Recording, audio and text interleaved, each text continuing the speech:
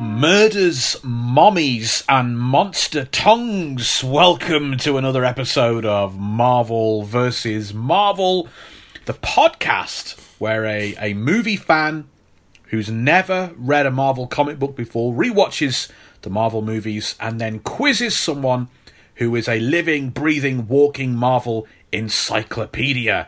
Hello and welcome to the show. My name's Rob Holden, comedian, writer, and a Marvel comic book fan of over 30 years. I'm sort of the expert of the equation, and I'm joined as ever. He's powered by ignorance, the man that makes it all possible with his questions. It's Will Preston. I'm bringing 12 gigawatts of ignorance to this podcast today. Or is it gigawatts? I don't know. Too much Back to the Future.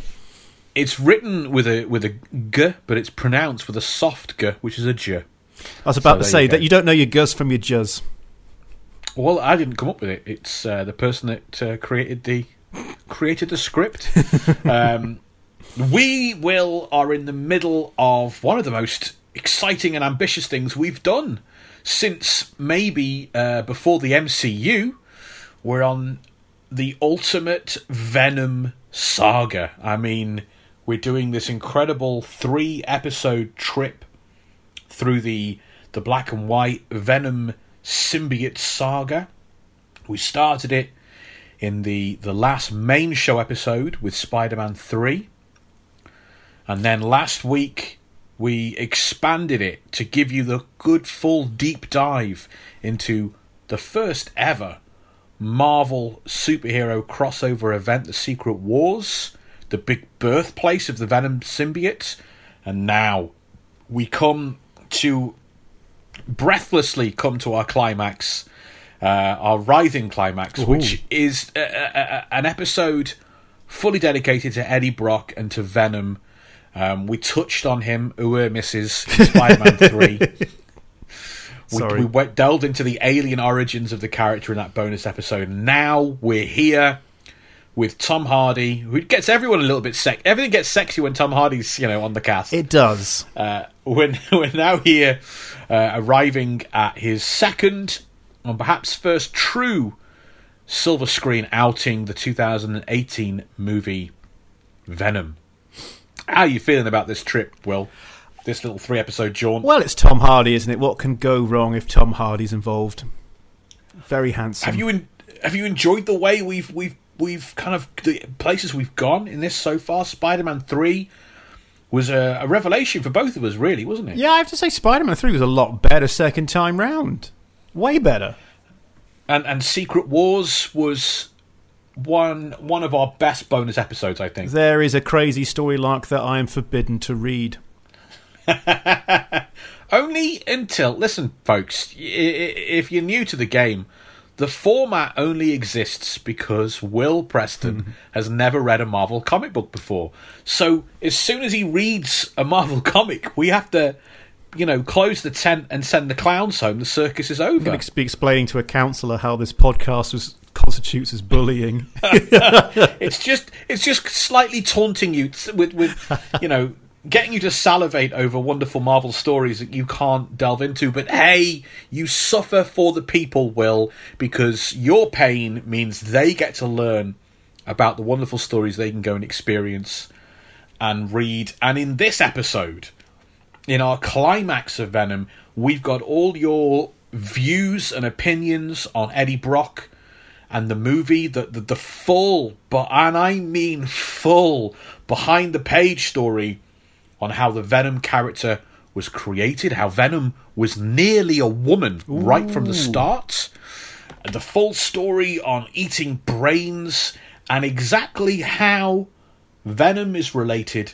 to the other symbiotes in the Marvel Universe. All to come in this episode right now. Very exciting stuff. Will, what have you been doing on the Twitch recently? That's what we want to know, because you're the one part of this that they can experience multiple times a week. If you need Will P more than once a week, you can get it on the Twitch. You can catch me twitching, which is a legitimate term. Yeah, I'm doing it every Monday, Wednesday, and Friday because gigs aren't happening at the moment. So I've switched from killing dragons in Skyrim to not dying in a nuclear wasteland in Fallout, both made by the same studio.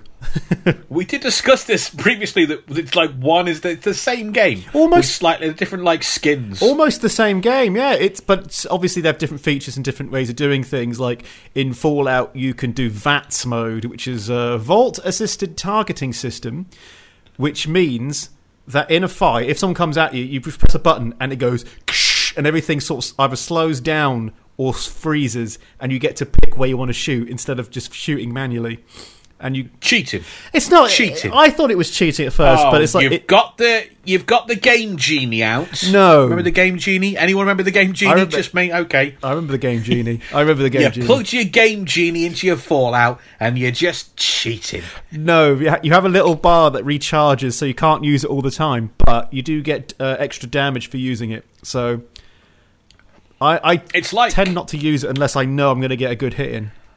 It sounds to me like a rip-off of Max Payne, the greatest video game shooter of all time. Fantastic game. And the worst movie, the worst video game movie, worse than Super Mario Brothers. Yeah. That's a trash movie right there. I avoided, that was Mark Wahlberg, wasn't it? Marky Mark, before he was anyone. I still am a little aggrieved that I live in a world where Marky Mark is successful. He beat someone up and called them lots of racial abuse, you know. That's on record. That definitely officially properly happened. And I know. He went to the police and it didn't hurt his career. He's a terrible man, and he does a lot of weird rituals. Did you hear about his rituals in the morning?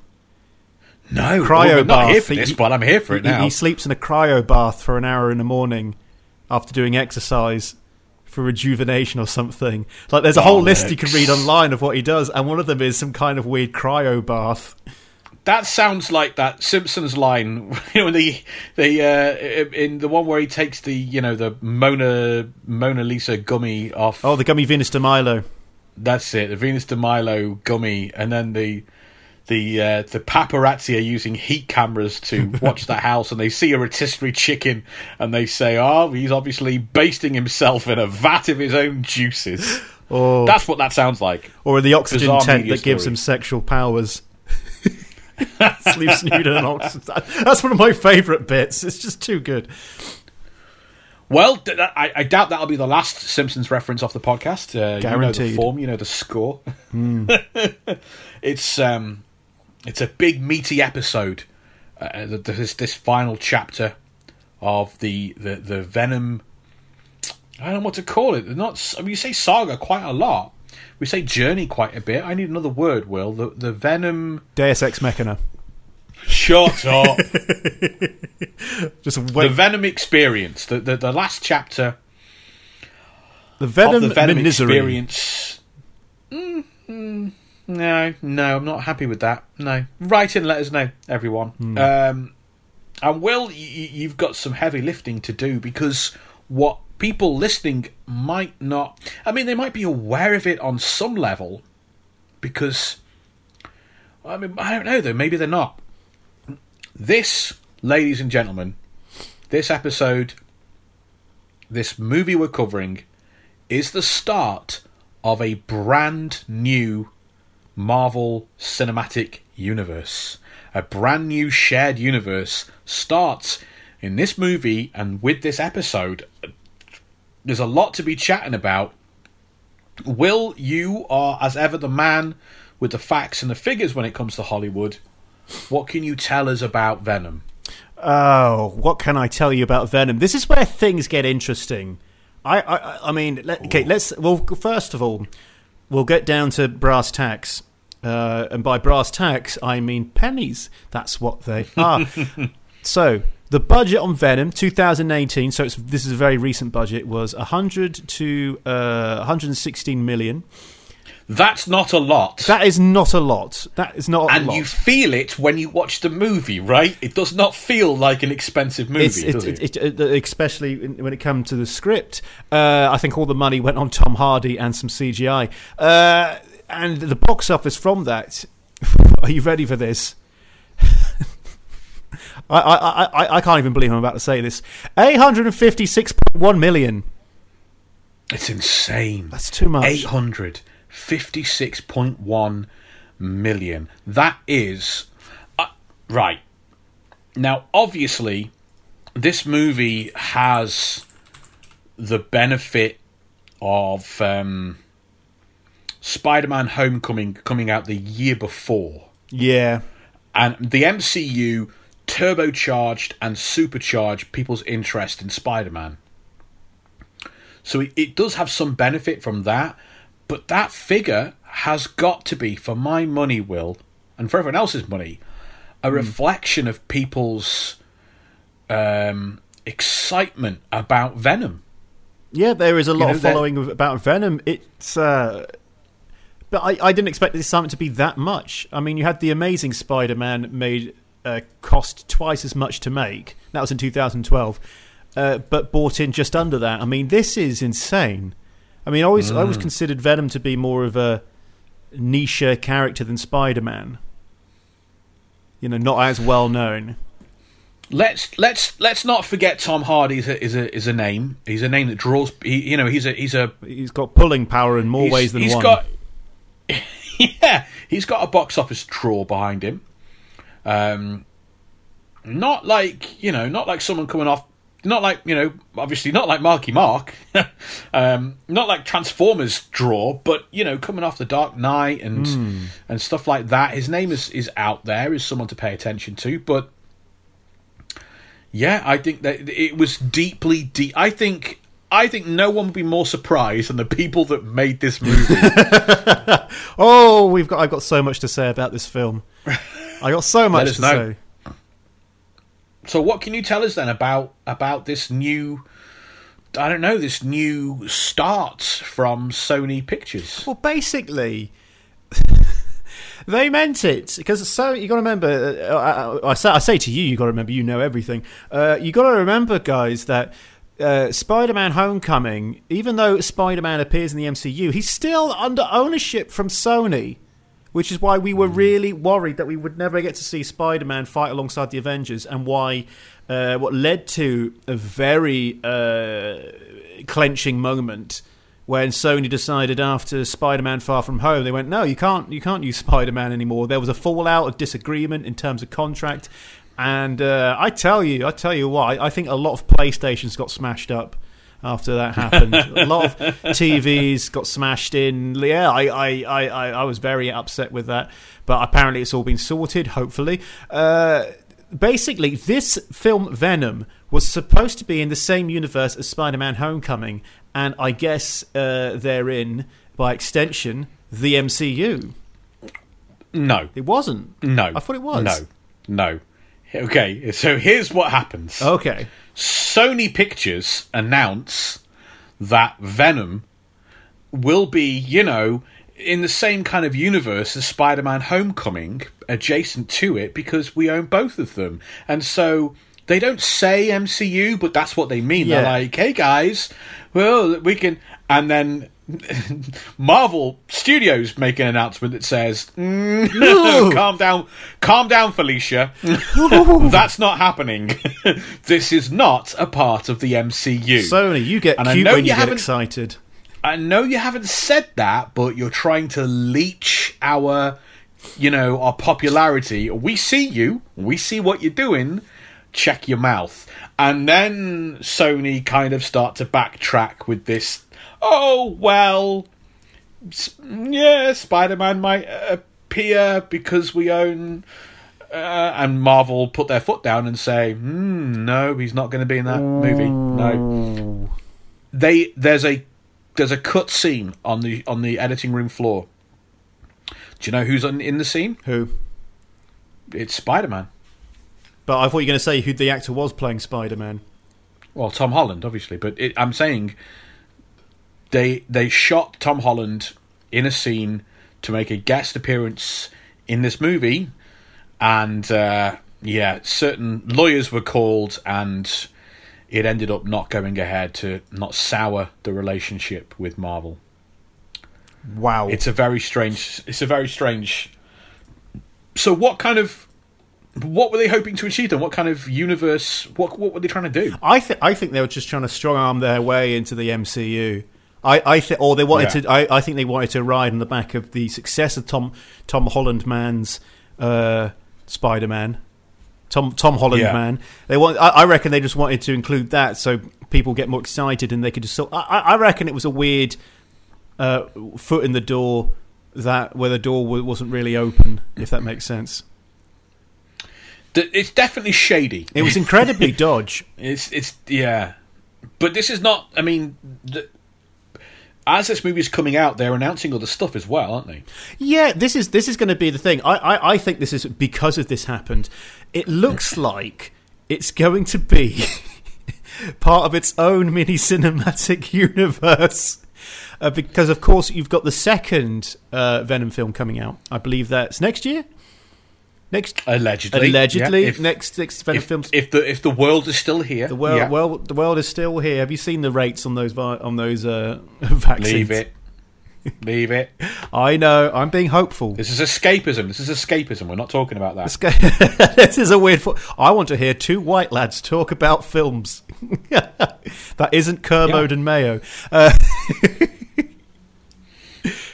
This is dead. It's escape. Anyway, so basically, this was going to be its own mini universe. You're going to have Venom sequel next year, and as well as this, they were going to tie in another character, Morbius.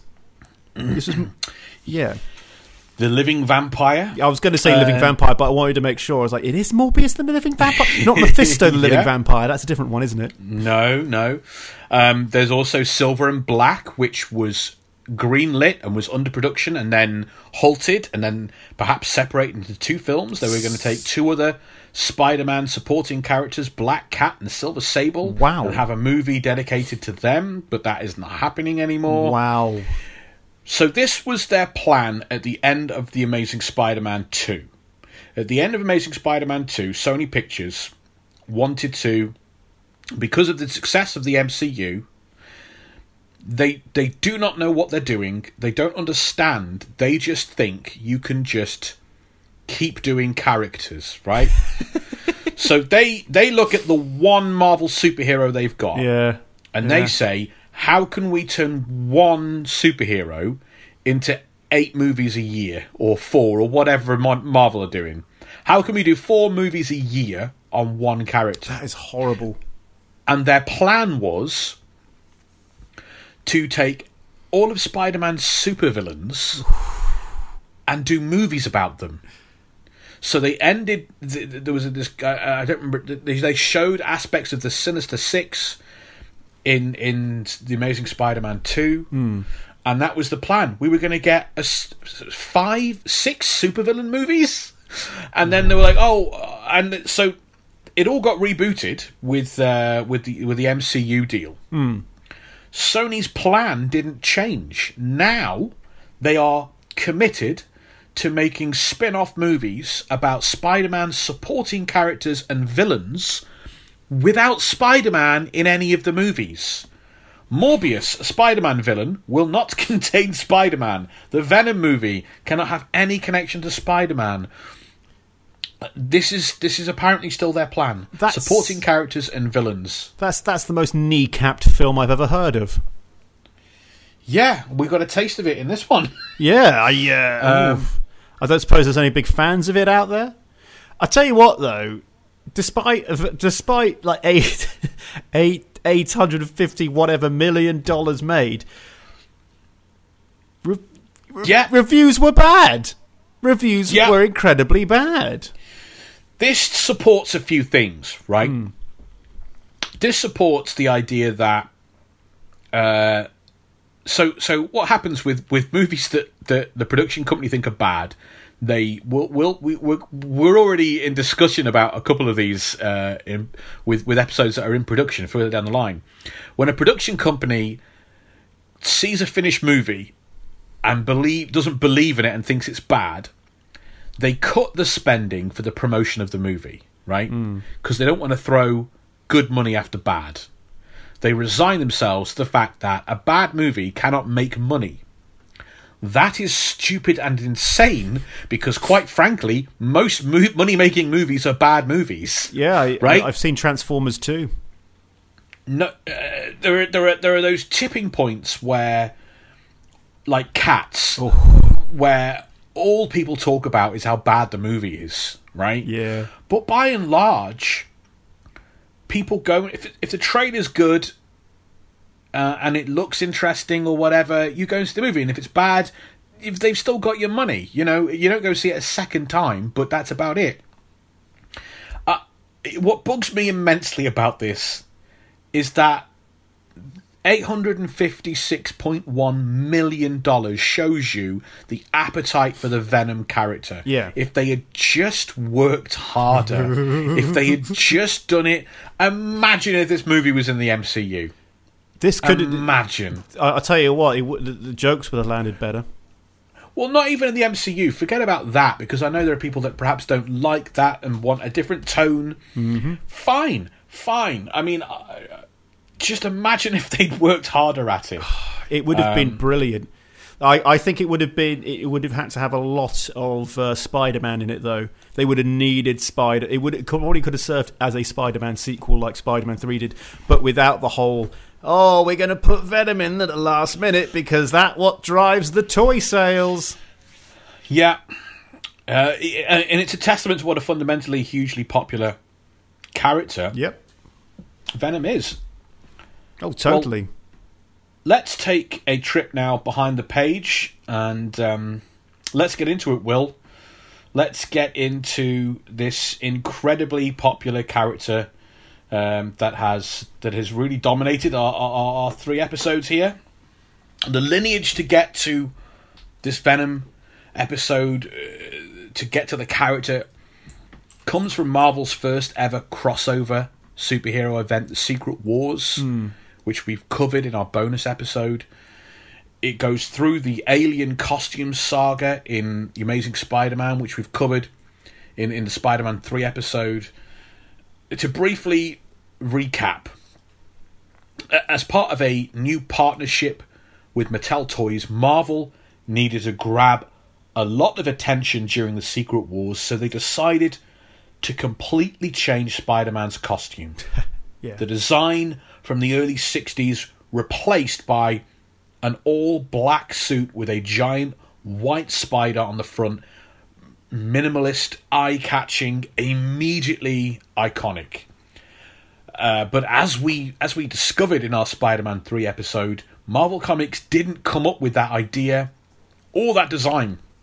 Originally, that's created by a Marvel comic book reader, a fan, who submitted the idea to an open submission competition. A young man called Randy Schuller from Illinois created this all-black costume and a series of new abilities to give Spidey a power upgrade. Marvel bought the idea and the design from Randy Schuller for $220. What a bargain. What's the box office take on this movie? 856.1 million. For an investment of $220. Not bad. That's how you get Not played. bad. That's how you get played. In Randy's original concept, things were a bit different. The costume wasn't black and white. It was jet black, but the giant spider was actually red. And it was something that was created for Spider-Man by the Fantastic Four. Ah, yes. By Reed Richards. We talked about that. Randy Schuller spoke to the comic book press a few years ago, not many years after it all happened. And he said around the time of Spider-Man, it was after Spider-Man 3 and all that, he was disappointed to never be acknowledged by Marvel when Spider-Man 3 came out. Yeah. He wasn't, he said he wasn't after money, but he wanted a credit like other comic book creators receive in the credits of a movie. Spider-Man created by is what appears. I mean, Randy's being a little naive there. To give him that credit would entitle him to some type of ownership and royalty share, which is never going to happen. Yeah, that's what happens, I'm afraid. Yeah, you work for hire. That's why you need lawyers. You need to lawyer up when you do things with anything. But what appeared in Secret Wars, as you'll be able to know from our bonus episode, was very different to what Randy came up with in his idea. The costume design itself was altered by superstar artist Mike Zeck, and writer/editor Jim Shooter, the man who brought the idea from Randy, completely changed the concept from that Fantastic Four idea. Now Peter Parker gained the new costume on a bizarre alien world during the middle of a cosmic battle. It's a costume that responds to his thoughts, produces webbing out of nowhere, and when Pete returns to Earth after Secret Wars, he brought the new costume with him back to Earth. Unbeknownst to Pete, the black costume is alive. It would move around of its own free will when Pete wasn't looking. When he slept, the costume would sort of suck Peter inside and then jump out the window and take him web spinning around the city, leaping and jumping and fighting criminals. As soon as Pete discovers the new costume is actually an alien parasite feeding from him, he had Reed Richards and the Fantastic Four imprison the parasite using sonic weapons. But the alien symbiote wasn't finished with Pete.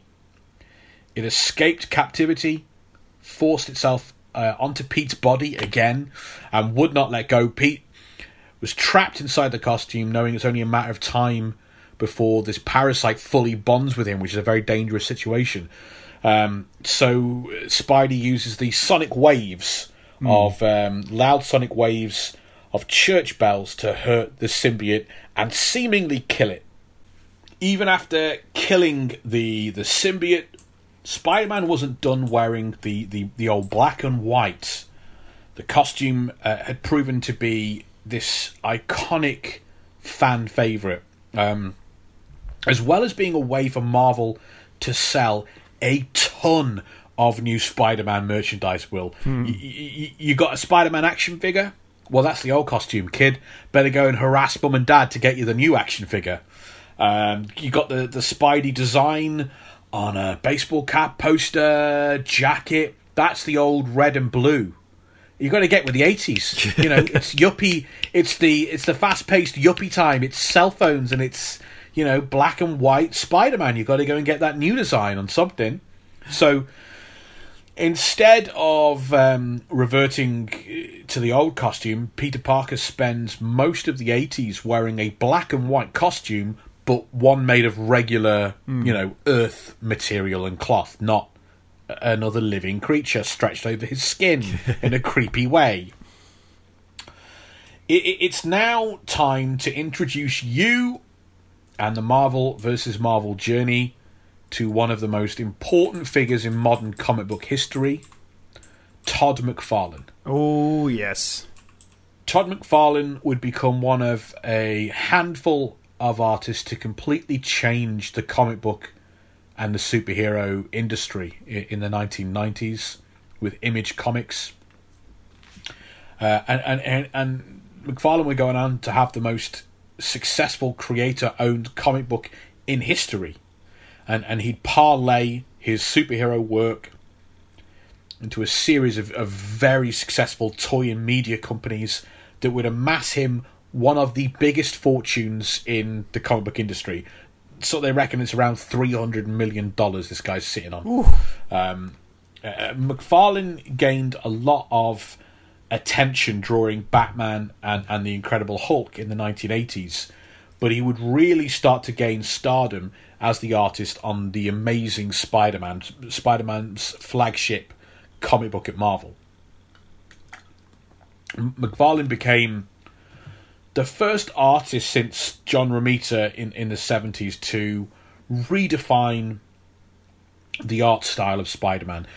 So, yes, Spidey gets a costume change before McFarlane comes on board, but the art style, the way the character is drawn, is still echoing what Romita did in the 70s.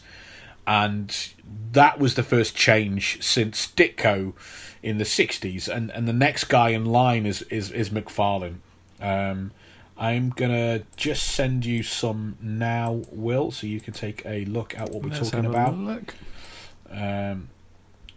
It's it's so iconic. I don't know if it will seem different to you because it is, and it's influenced so much since then that this might be what people think of.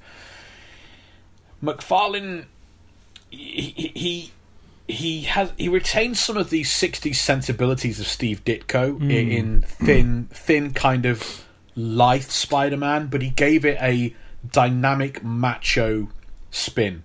McFarlane's Spider-Man is a hyper-athletic contortionist. Look at the way he is perched and crouched. Can you see that there? Yeah. He's showing off some guns. So like his arms are down by his feet and he's crouched in this, I don't know how to describe it, like what was like a monkey position, right? If a monkey's perched on a tree branch, it crouches inside webs. McFarlane loved to draw Spider-Man hanging upside down, even in like domestic situations. A lot of where, that iconic kiss that Pete and MJ have in the first Spider-Man film. That whole Spider-Man hanging upside down is like a McFarlane trope. He loves that position because it's just a completely unique and different way of positioning the character when you're presenting him. Yeah. No other superhero will do that ever. No. And in a crowded marketplace, that's an incredible way. It's an interesting and visually dynamic way of doing it as well.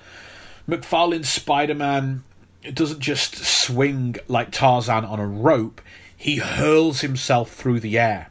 He twists his body. He corkscrews in midair like an acrobat. Think of that, of all the modern Spider-Man video games. Yeah. In which you don't, in the old side-scroller, what would you do? You hold onto like a rope and you swing side to side, right? It's in a pretty straight simple. line. Yeah. As soon as like the PlayStation 2 came along, and they were able to kind of have bigger worlds, and you had this character that leapt off a building and like soars through the air and spins and twists, and that's all how McFarlane drew. You'd have this incredible double-page spread of Spider-Man kind of horizontal in midair as he kind of like is just twisting around to the next web to grab. McFarlane, you take a look at the webs in that piece. He transformed Spidey's webs from a series of lines that nobody paid attention to into like a hyper detailed, intricate design of a web that takes up negative space on the page but makes it gorgeous to look at. Oh yeah, it's nicknamed the spaghetti web because of how it's all this different strands clumped together. And McFarlane's Spider-Man was a real sensation. Not surprised. It set the comic book world on fire, it gained popularity. When Marvel created a brand new Spider-Man title just for Todd McFarlane, they created what was called, Spider-Man's main title is called The Amazing Spider-Man. McFarlane is so popular and gaining so much kind of influence that Marvel, to appease him and keep him on board, they go, right, we're going to launch a brand new comic book called just Spider-Man. Todd, write it, draw it, do whatever you want with the comic, pretty much, within the reason. The first issue of Spider-Man sold over 2.5 million copies. Ooh. That's not just double the readership that Amazing Spider-Man had. That's quadruple the readership that Spider-Man had at the time. And that kind of popularity gets you amazing influence. Oh, totally. And one of the things McFarlane wanted to do on Spider-Man was ditch the black and white costume. Todd McFarlane hated the black and white, couldn't stand it. Did he see it as a marketing gimmick? He's never said why. Oh. Is this some kind of closely guarded secret or just a really shallow opinion? It's hard to tell. Here's what he's gone on record as saying. Right. When talking about the creation of Venom. Todd McFarlane said, I didn't want to draw this black costume. it meant nothing to me. I wanted to draw the original red and blue.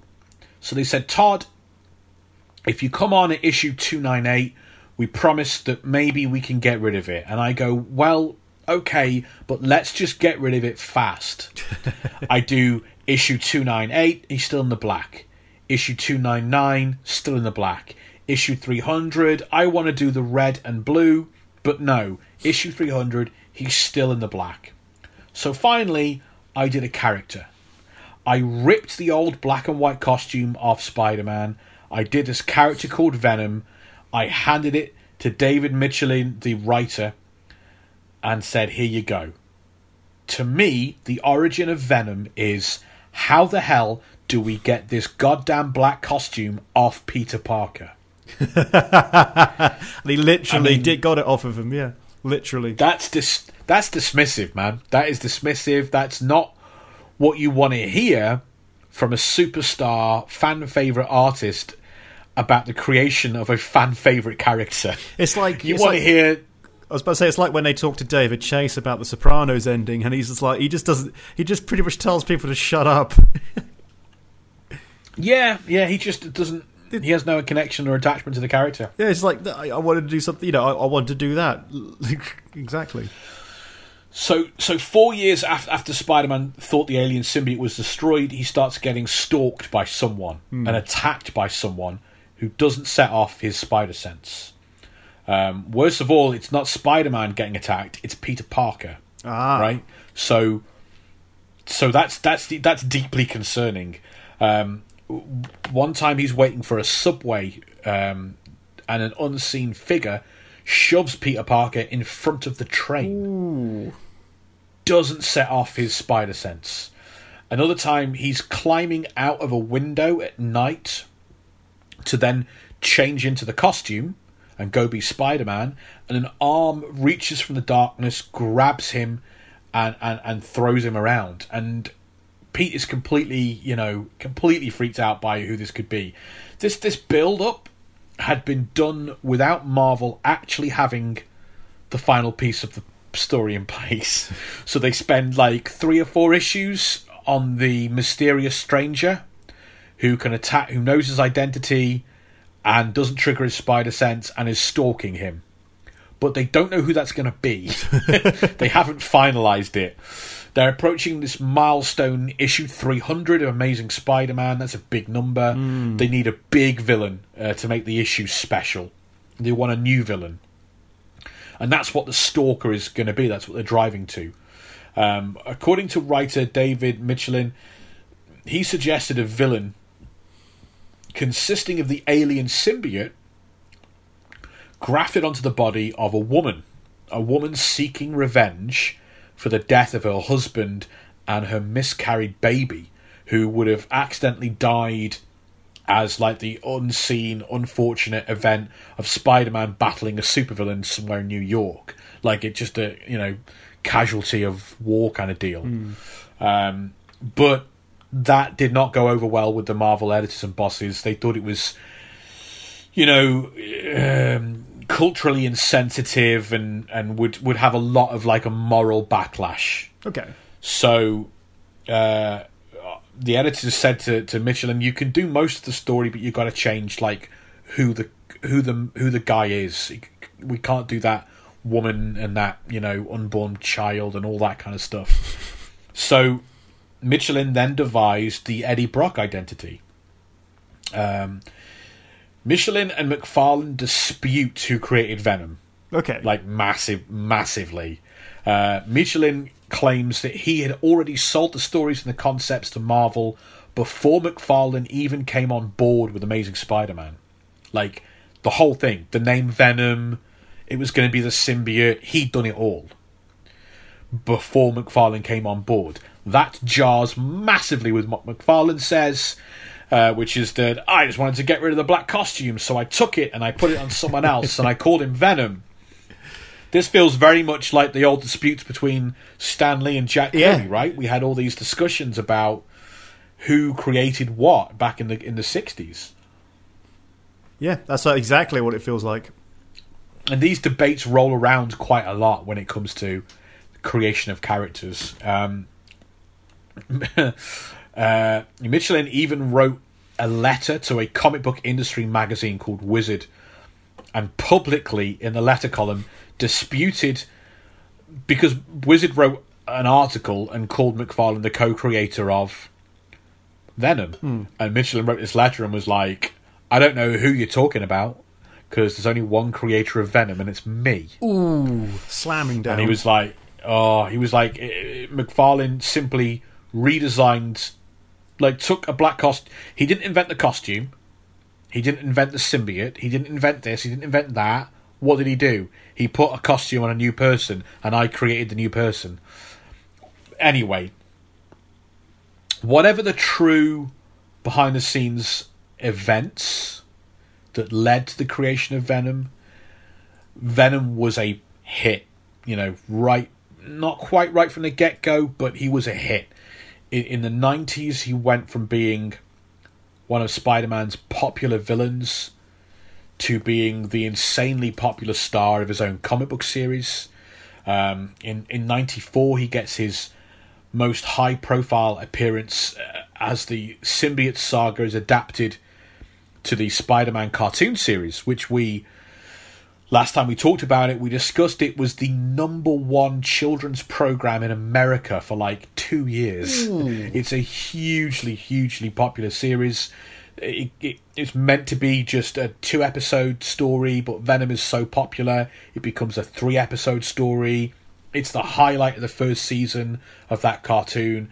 Eddie finds this whole new audience and is released as part of the mega successful toy line attached to the cartoon series, and from that point on, Will, every Spider-Man project includes Venom in the conversation. Really, every single cartoon series they did, Venom will be there because he's one of the top villains, top characters. Every single video game, Venom is there as one of the bosses or someone you can play as. Every toy line, Venom is involved and included. Well, that's the only reason I know about Venom is because of the video games. That's the thing. I know stuff like this because of the video games. Yeah, he just... There aren't many outside of the classic crop in Spider-Man that have been able to become this. Like, if you think of Spider-Man's top villains, right? It's a group of characters created by Stan and Steve in the early 60s, and then it's Venom in the 1980s, and that's that. And Kingpin, I guess Kingpin in the 70s, because of the cartoon series and all of that. Kingpin is considered, but you go from like this group of like 12 iconic 60s villains. Kingpin in the 70s, Venom in the 80s, that's it. No one else is getting into the VIP club. So, yeah, that is what takes us right the way up to Spider-Man 3 and takes us right the way up to where we are with this movie here on the docket, the Venom movie. Yes. And we see how much he means to so many people. And speaking of which, Will, I think you've got some thoughts from the Venom fans sat with you. Their thoughts are incredibly loud and have been heard by both of us. We got Dave Fensom here, who said, was a big fan of Venom when introduced in the comics. I read them about a year after they came out. Loved the way it all tied into Secret Wars, which was the first major Marvel thing I read as a kid. I always thought that Venom worked best as a straight-up revenge story. The idea that both the symbiote and Eddie Brock hated Spider-Man/Peter and knew everything about him made him like the ultimate stalker. Think 90s Marvel obsession with anti-heroes and endless offshoots pretty much diluted everything that was good about it, and at this point, it was just a bit of a dead concept. I watched the movie and thought it was pretty risible, but was watchable in a B-movie way. Venom with no Spider-Man just seems a bit pointless, though.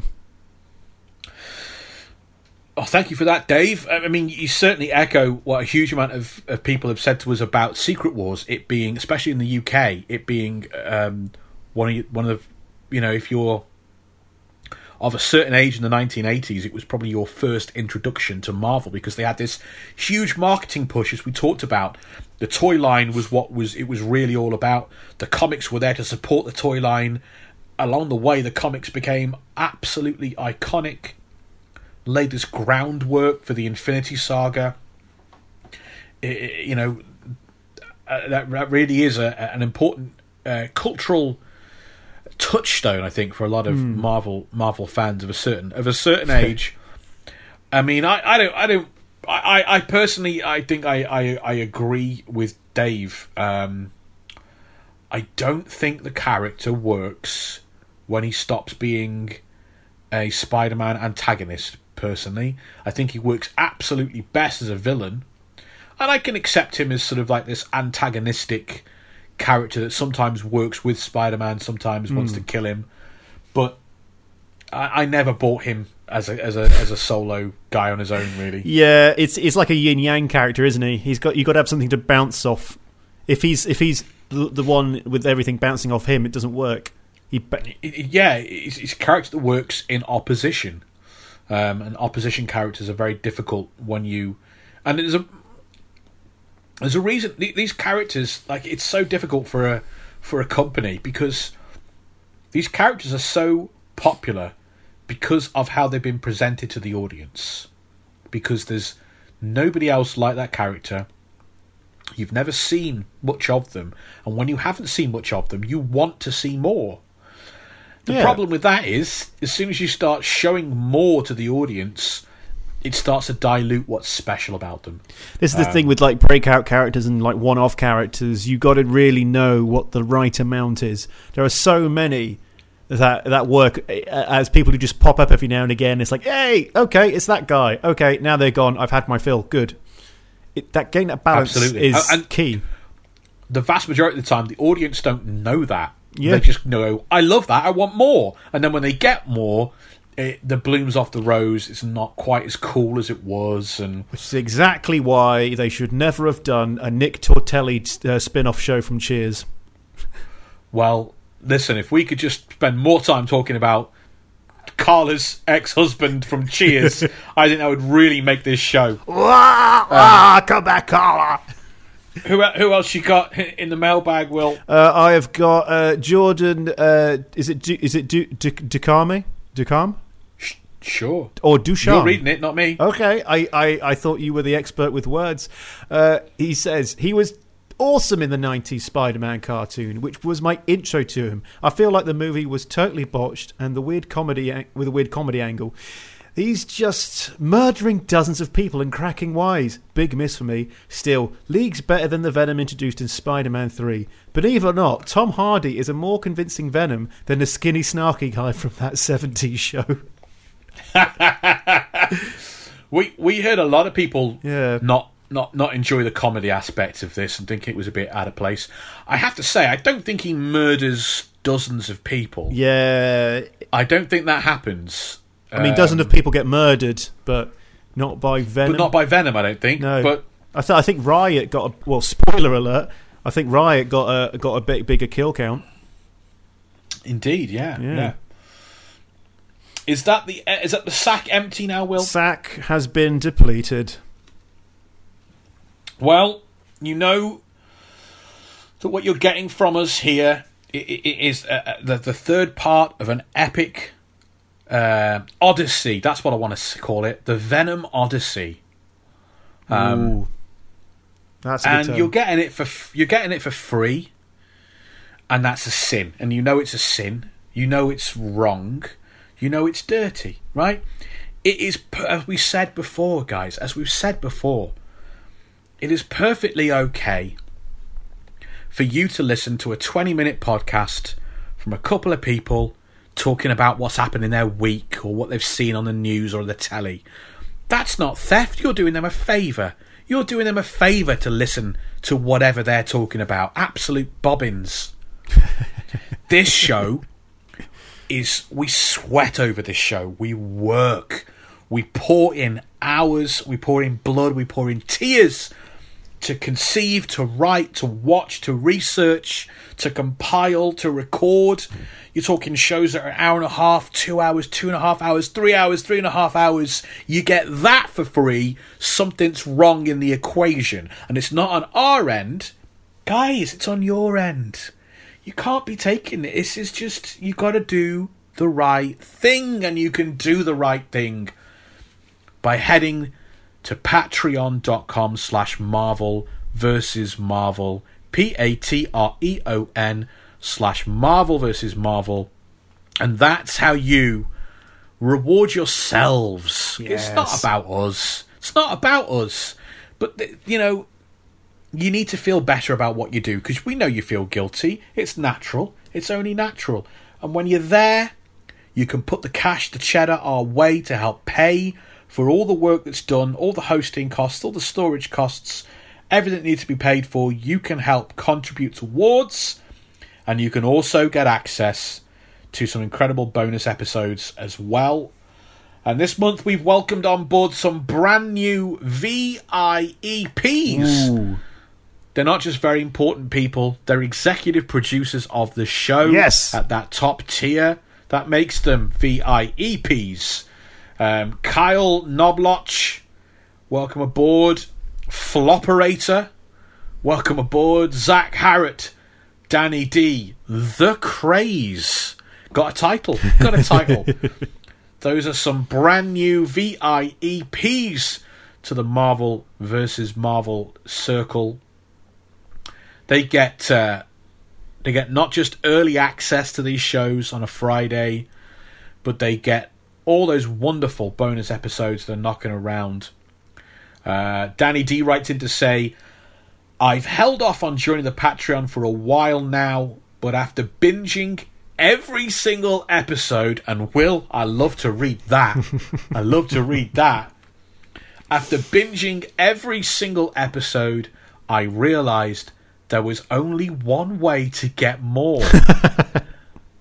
Are you ready for this, Will? I'm ready. I had to do the right thing. Yeah! He knows. He knows. It's not just a catchphrase. It's an ethical mantra. It's a way of living your life right. Do the right thing.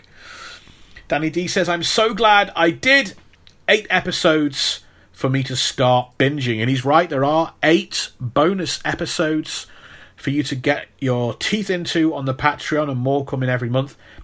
I started the bonus episodes with Secret Wars so I could get the full Venom story as it came out.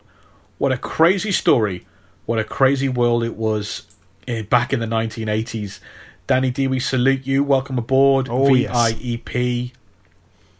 Yes. That means you can tell us what you want to see from us. You can get in touch, let us know if you want to see us cover a different kind of Marvel project.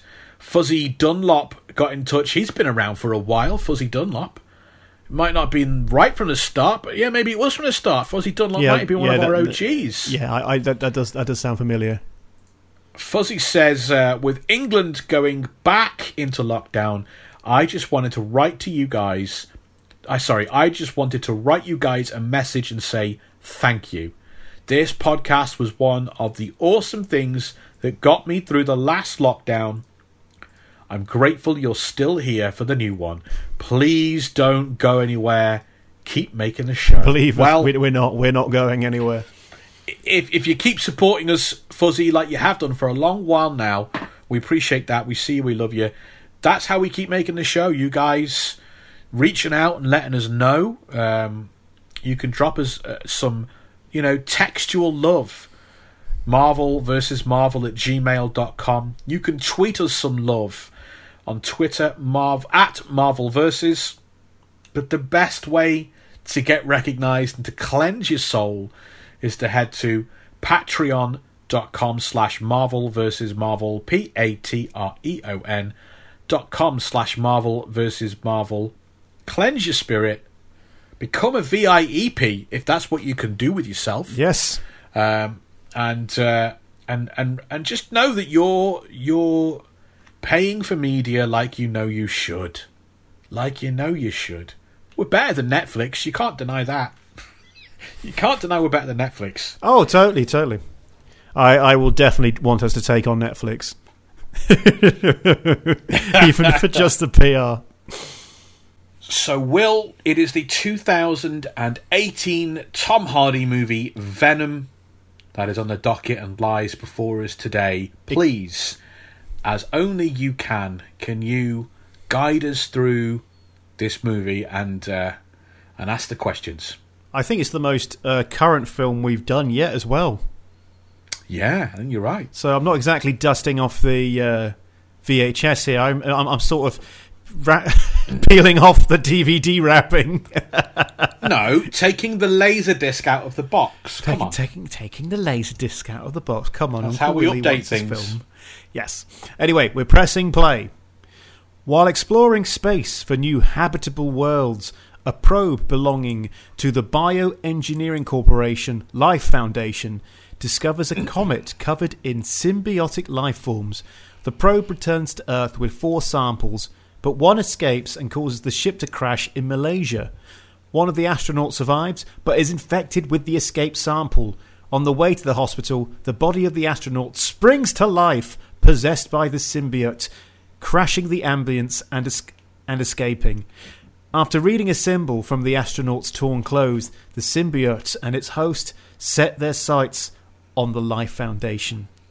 So, the start of this film feels like one of the many Alien sequels. One of the new ones. Well, like Alien Covenant had the same kind of tone to it. It very much has that introduced idea that unknown alien life form from the dark, is this horrible threat, which is not really like a Venom thing, is it really? And we saw in Spider-Man 3, you pointed out that it was very much in line with things like the Blob, and those other kind of 50s, schlock grindhouse B movie things. I love that word. I love that word, schlock. Schlock. It's just, it's derivative, whatever the word is. Is it derivative or derogative? Well, you created a new one, derogative. I tried to go down both roads at the same time. It does. It has this schlock. It has like modern schlock. It's like that was old schlock and this is new schlock. This is like Alien Covenant is total schlock nonsense. Yeah, I remember seeing that. There was only 2 bits of that film I liked, and one of them was at the end where he goes, "I'm going to take care of the children now," and I knew that twist was coming, and I burst out laughing, and I thought it was brilliant. I thought the ending was schlocky, cheesy fun.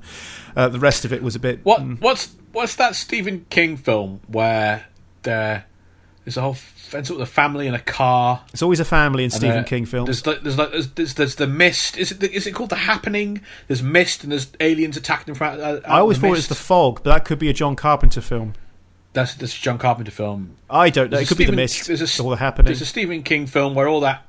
It's not that. Yeah, I think it might be The Happening.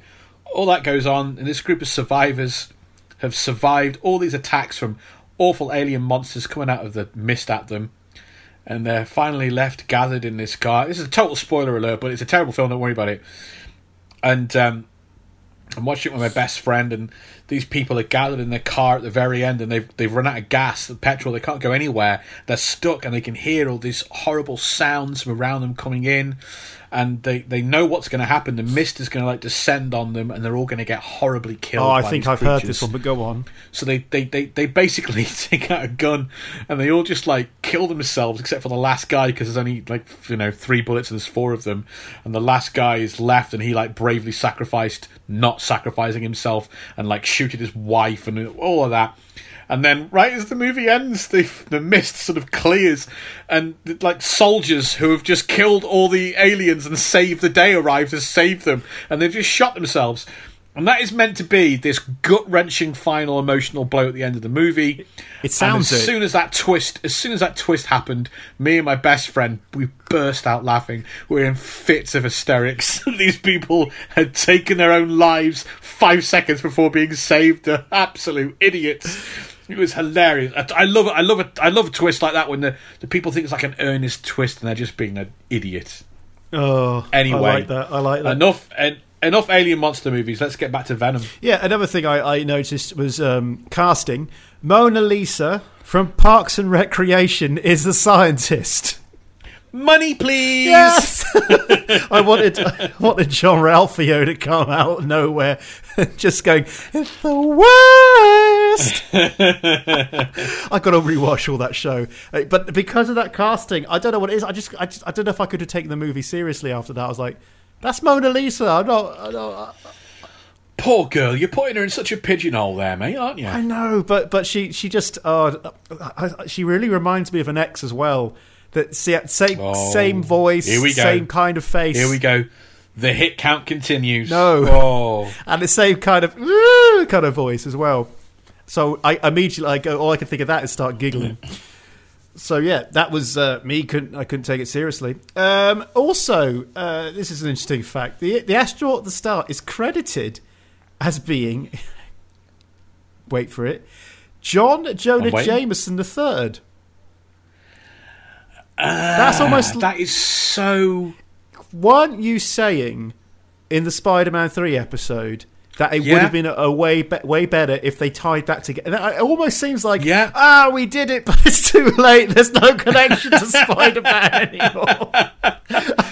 And oh god, it's not even a character. That was the fan theories leading up to Spider-Man 3's release, were that astronaut John Jameson, Jonah Jameson's son, who's like this famous character in the Spider-Man stories, and is an astronaut, that he would like find a space rock and on it, and he'd bring it back to Earth, and that's how you get to do Venom as an alien without having to do Secret Wars.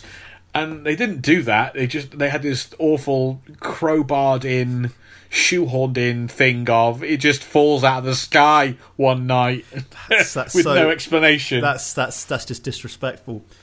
But Rob, we've talked about the alien symbiote so many times. Like, I mean, is this how the alien symbiote comes to Earth in the comic books? No. It's not. We want to strike a balance here. Yeah, I like the idea that people can listen to any of these episodes in a vacuum and still get the full picture. But also, we are saying this is very much part 3 of a 3-episode journey, Odyssey. But no, the black alien Venom symbiote,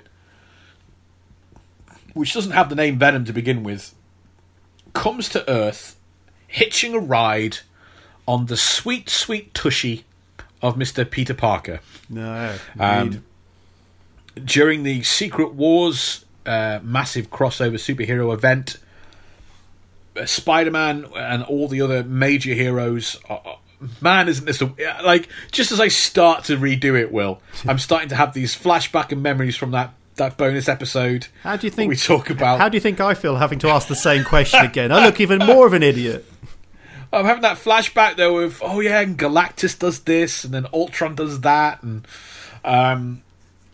so you get teleported to an alien world called Battle World, forced by a mad god to fight endlessly with these supervillains, and during this like year-long event, Spider-Man's costume gets ripped and torn, like Men in Black, and and then he has to find a replacement. Sorry, that he goes, that clothes didn't get shredded in Men. Ripped, torn. Very, very good.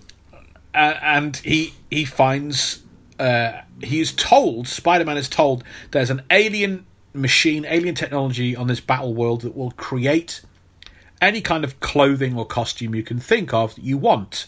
So Spider-Man goes in there, doesn't know where he's going or what he's doing. It's really subtle. These two parts of the Secret Wars that hint at what's to come are really subtle. Spidey doesn't know what machine to use. He thinks he's found the right one. He turns it on. He gets covered in this like liquid clothing that he thinks is material. And he gets this new black and white costume, which responds to his mental commands and does all this other stuff. And then at the very, very end of this year-long story, Spider-Man's about to head home, and he's like, guys, guys, do your new alien costumes, do they respond to your mental commands? And everyone, as it is very de rigueur for the Marvel Universe, other heroes are generally completely sick of Spidey because he's a bouncing, jabbering fool.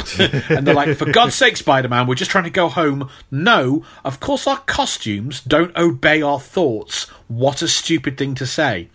And Spider-Man just pursues this no further and goes, why does mine do it then? That is, I can imagine Tom Holland going, why did I do it then? Yeah. Yeah. And so Spider-Man is transported home along with the rest of the heroes by Reed Richards, and he does not know that his new clothing that he's wearing, his new costume, is actually an alien parasite feeding off his life force and his will and his emotions. Ooh. So, yes. It's also not how the other symbiotes that are in this movie get to where they are. But we've got talking points on that as we go forward. That's going to come up later. Oh, yeah, because there are other symbiotes. We will cover that. But we will cover the rest of the film. Back to the film. In San Francisco, investigative journalist Eddie Brock reads about these human trials in a classified document in possession of his fiancée, Anne Whaling, an attorney preparing a lawsuit defense for the Life Foundation. Brock is assigned to interview Life Foundation CEO Carlton Drake and is warned by his editor not to screw up the interview and confront Drake with any controversial questions. But Eddie can't help himself, and during the interview he grills Drake about the legal battle and the human trials. This leads to both Brock and Anne losing their jobs. Furious with Eddie, Anne ends their relationship. Fun fact about me, in 2012, for about 7 months, I was a journalist. Not a very good one. Oh, I didn't know this. Yeah, I major tabloid or local press? Online publication for businesses. It was for like the big businesses, like cake. It was basically to do with infrastructure projects and private finance. I was confused because you said journalist and not blogger. It just threw me. I thought I was thinking of. Sorry, mate. Yeah, we've all done that. I actually had to go to like posh business functions and wear a suit and try and talk to people, and I was not cut out for it. Anyway, I wasn't cut out being a journalist, but the fact that he used confidential files gotten from logging into his fiance's email and then doesn't do further investigation to back up his rantings to the CEO of the company is shockingly bad. He's found information, and then he could have gone, right, I need to check my other sources or any other sources I can, because this should be treated as off the record, and that's incredibly bad. Yeah. To begin with, you think, oh, that editor getting in the way of a crusading journalist, and then you see Eddie's process, and you're like, ooh, no, he should not be a journalist. he is not following any of the fundamental ethics of journalism. Someone's watching that film and going, oh, that's what a journalist is. They're basically an Instagram influencer. That's what he's yelling at a camera. Yeah. He's yelling opinions at a camera, going, "Hey, why is big government doing this? We should sort it out." And it's like, no, he's Alex Jones. He's just Alex Jones. It's just InfoWars. Exactly. He is Alex Jones. Oh God. And I don't want to. I know we talk about these films, and if I don't like a film, you have to give me a 45-minute chat of saying, Will, I know you don't like this film, but you got to be easy on it. I'm sorry, but when he says, you love me, what's that supposed to mean? It's I just feel like there is such a big, a distance, a far cry from the MCU and how charming and brilliant its dialogue is. And this is just, feels very 90s. Adam Turek wrote to us a brief little note, and he said that this film felt like a leftover script from one of the earlier attempts to make the movie, from the 90s. Yep, it does. It does. Or the early 2000s. And that crystallised how I felt about it straight away. Yeah. Straight away, I really couldn't believe any, whether it's the action sequence. it's the pacing, it's the dialogue, it's the kind of the things that are left in is that are meant to be like, yeah, and that's the cool line we end the scene on, and you go, what? Yeah. Do you not want to take another stab at that, guys, and just to tidy it up and make it a bit more? I don't know. It just feels. So David S. Goyer, your mate, your fella, your lad, you know David S. Goyer, right? Wrote your 3 favourite films of all time, the Nolan fascist Batman series. Wow! Don't frame it like that. Not David S. Goyer, tremendous. He wrote Blade, all the Blade movies. The good ones and the bad ones. He doesn't discriminate. He is of mixed talent. He writes a superhero until they tell him to stop. And that's what I love about him. And he's also written some fun comics as well. He wrote a Venom screenplay in 1997, the year before he sold, or before Blade was moved. I think he must have written it and sold it or tried to sell it at the same time as Blade. If you told me, and there's no evidence to suggest this is it, but if you told me this is the same script as that one from 1997, I would have gone, yeah, it feels like it. It absolutely feels like it. It really does. I mean, with Blade, I know that with Blade there was a kind of like a B movie like feel to some of it, and that was on purpose. But this, it's just like, when they're trying to be like, there's a difference between saying a joke, like a jokey line, and just going, whoa, I'll have what he's having, kind of cliched, smarmy. There's too much of that in this, and I just go, oh god, that was supposed to be the funny? Oh no. Right, and we've got it all out of our system now. There's more to come. Right. I'll pace it though. No, we've got to purge. We just got to not. No, we don't want to just. I'll come up with it later. Later, it's. Oh god. Sorry, guys that love Venom. Sorry about this. I'm sorry to upset both of you. Yeah, I think of all the messages we got, there's only 2 people that were like, I don't see what the problem's about. Why is anyone not like this film? It's fine. One person defended it and said, it's a movie. It's a movie. It's all right. No one died. No one died watching it. This is 2018's one of many films. Yeah. Okay, I won't. Okay. Anyway, I'm moving on.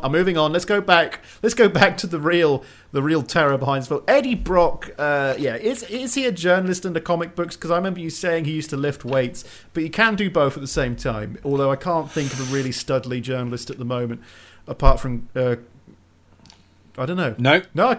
Yeah, you see, once again, Will, you started saying something without knowing where it was going. You've described my entire Twitch streams. So Eddie Brock was a journalist in Marvel Comics for the Daily Globe, which is the Daily Bugle's rival newspaper. And there's 2 major newspapers in New York, and the New York Times is not one of them for some reason. It's the Daily Bugle and the Daily Globe. The Sin Eater.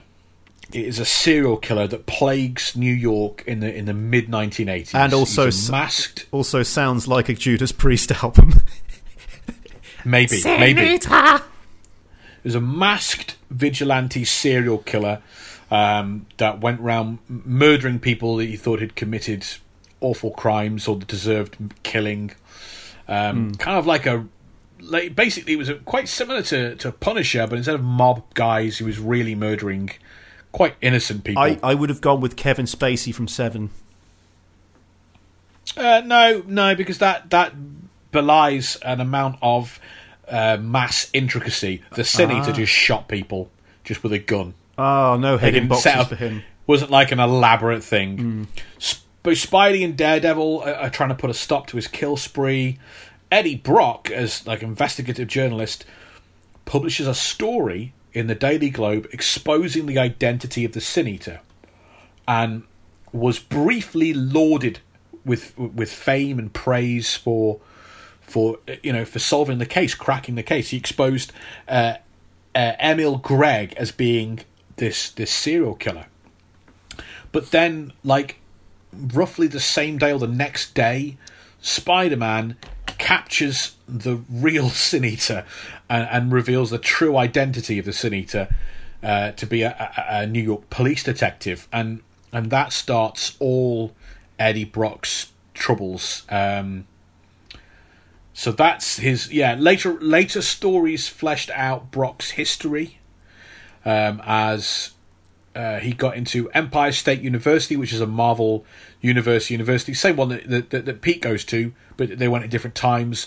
Brock was a star athlete, but decided to switch majors to journalism after reading the Watergate scandal expose in the Washington Gazette. So that's his journalism beginnings. The journalism beginnings. So you can see how the tie-in there, right? Oh, yeah. Because part of Eddie Brock's problem with the Sin Eater story is that he doesn't check his sources, and he doesn't check his facts, and he doesn't corroborate things properly. He's very sloppy with it, which is reflected a little bit in the start of this movie. Although they don't portray him as being sloppy, they portray him as being a crusader with all this red tape getting in the way. Yeah, and that's how I stopped being a journalist as well, funnily enough. I really cocked up. You exposed a serial killer that wasn't a serial killer. No. I accidentally said something that I should have got cleared first, and that was fun. Yeah, it doesn't sound it. Does not sound it. That was the lowest point I've ever been in. Anyway, it was bad. Life Foundation. Let's get to Life Foundation. That is a very cliched name. Is that a name? So it's like so obvious that it's an evil company. I mean, even... we shall call ourselves the Life Foundation. What do? We murder people. I mean, it almost but sounds... we need to throw people off. It's within the same ballpark as the Umbrella Corporation from Resident Evil. It's that kind of... Oh, come on, guys. You know, you can't be like as one of the gangsters in Batman the Animated Series said... was it the brighter the image, the darker the negative? And that's all I can think when I think of these names. Anyway, so obviously it sounds like a cover for Evil Company. Are they a comic book creation, or is this something straight for the movie? It's a comic book, comic book company. Ah, it's so interesting. You bring up the Umbrella Corporation because I'm a big Resident Evil fan. Big Resident Evil fan. Yeah, as I'm watching this. I'm remembering the terrible Resident Evil movies that are empty and stark. They are terrible. The sets, they are. Could I just say... Oh, no. I want to say something, but you finish what you're saying. Doesn't this feel like something in line with those Resident Evil movies? Yep. The way the company is just like vaguely sciencey but evil for no reason. How are they going to make money from this? The way the sets are done, it's lots of very stark white corridors. Yep. It's sort of a hospital but not a hospital because it's a science, and so. Yeah, sorry, you want to say something? I was gonna say quick. I've watched all 6 Resident Evil films. I've watched the 3 CGI films, which are way better, and they are currently rebooting them. They're currently rebooting the live-action films, and from what I've seen, it's going to be more in line with the video game. However, will probably be bad still. Well, there we go. I'm still watching the Life Foundation in the comic books is tons more interesting than what we see here. So. They're introduced around the same time, the exact same time as the Birth of Venom story. It's kind of because you've got those 3 or 4 issues of just hinting at the Stalker, and they're introduced around that time, and they're described as corporate survivalists. Ooh, right? There's a term. So survivalists in that almost uniquely American people with lots of tin cans. In a fallout shelter or a bunker, 6 generators, and 18 cans of petrol, which they will insist on calling gas. That kind of, and I've got traps out in my back garden to catch any squirrels, that kind of thing. Yeah. But like a corporate version of that. So. This is a company of incredibly rich super elite that look at the Marvel Universe and go, any mad old crap could happen.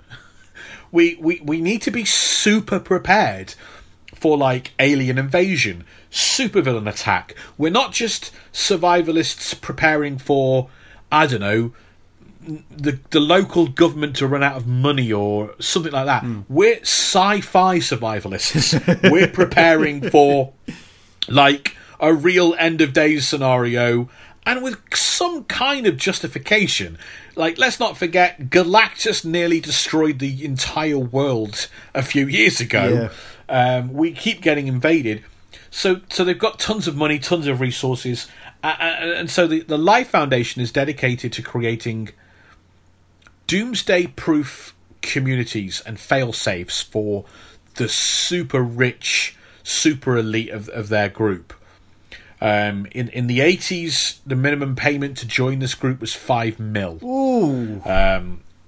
Just to get on the books.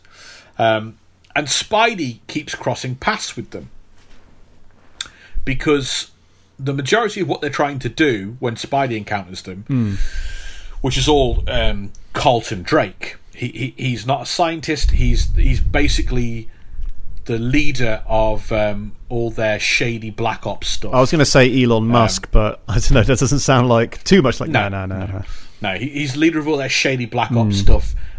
He keeps. So the first time Spidey meets him, he is trying to steal a kind of Iron Man exoskeleton tech to create superpowered bodyguards. And then Spidey battles him again when Carlton Drake manages to get hold of basically the Sentinels from X-Men. Of course. Arranges for, like, the super rich to have their own personal Sentinels to protect them. So that's the Life Foundation. It's a much more interesting setup and group. That is a pretty good setup for the group. So, but I just can't get over the name, though. I can't get over the name. You think someone down the line would have rebranded it into something a bit more Life Found or something like that. Yeah, maybe, but don't forget that in the world of the Marvel Universe, like, we read everything as readers looking for supervillains everywhere. But if you just live in a Life Foundation, you go, that's a stupid name. Everything's supervillain coded. Get on with things. It's supervillain coded. Yeah, totally. So, at the Life Foundation, they have recovered the other three symbiotes and transports them to their research facility in San Francisco, where they discover that the symbiotes cannot survive without oxygen-breathing hosts, which often fatally reject the symbiosis. However, back in Malaysia, the fourth symbiote, currently in control of one of the paramedics from the ambulance, stumbles through a market and ends up in a gang fight. The creature is able to extend a black liquid which takes the shape of various weapons, stabbing and killing everyone in sight, including innocent bystanders. When the killing is over, the symbiote transfers itself to an old lady and leaves the market with her body. So this is the first scene in the film where they must have gone like, hey, look, innocent people dying. Isn't this much darker than the MCU? Woo! That's the vibe I got with the sudden death and like, you know. Do you think? Yeah, because it was very gritty. I also don't think they went far enough with the violence. I know they wanted to go with the 12A and keep it, going up, but they seemed like they were holding themselves back with violence, and I would have been okay with the violence, but I know, want to have more people be able to see it. It's interesting because they talk a big game about being not like the MCU and being darker. Yeah, and I don't know. I'm not sure if I picked that up particularly. It's certainly not like super morose like DC. But yeah. It's I don't know. I feel like it wants to. It wants to be different from the MCU, but it wants to be the MCU at the same time. It's this weird. I don't know. That's what I got from a lot of it. They obviously don't want to stray too far because they do want that kind of super profitable tie-in. That's what they're after. Yeah, I guess. I feel like they could have done them. They want everyone that went to. They want everyone that went to see Spider-Man: Homecoming to come and see Venom. That's that makes total sense. Shut anyone out. But I think I would have respected them more if they did a Deadpool and we're going to go full on with this. We're going to do exactly, as intended. Yeah. But that's what I want, and who cares what I want, Exactly. Also, Drake is played by the same actor who was Omar in Four Lions, the comedy film about the suicide bombers. Oh, that's right, yeah. I haven't seen him in anything else, and I was looking at the actors, and I went, oh my God, it's him from Four Lions. Great. I love that film. It's a great film. There we go. Very depressing towards the end. Very good film, yeah. Yeah, very good film. So, this fourth symbiote. Who is this deadly symbiote we're seeing here tearing through Malaysia? This seems important. He's quite different in the comic books, but this is a symbiote called Riot. Riot! He's a proper laugh.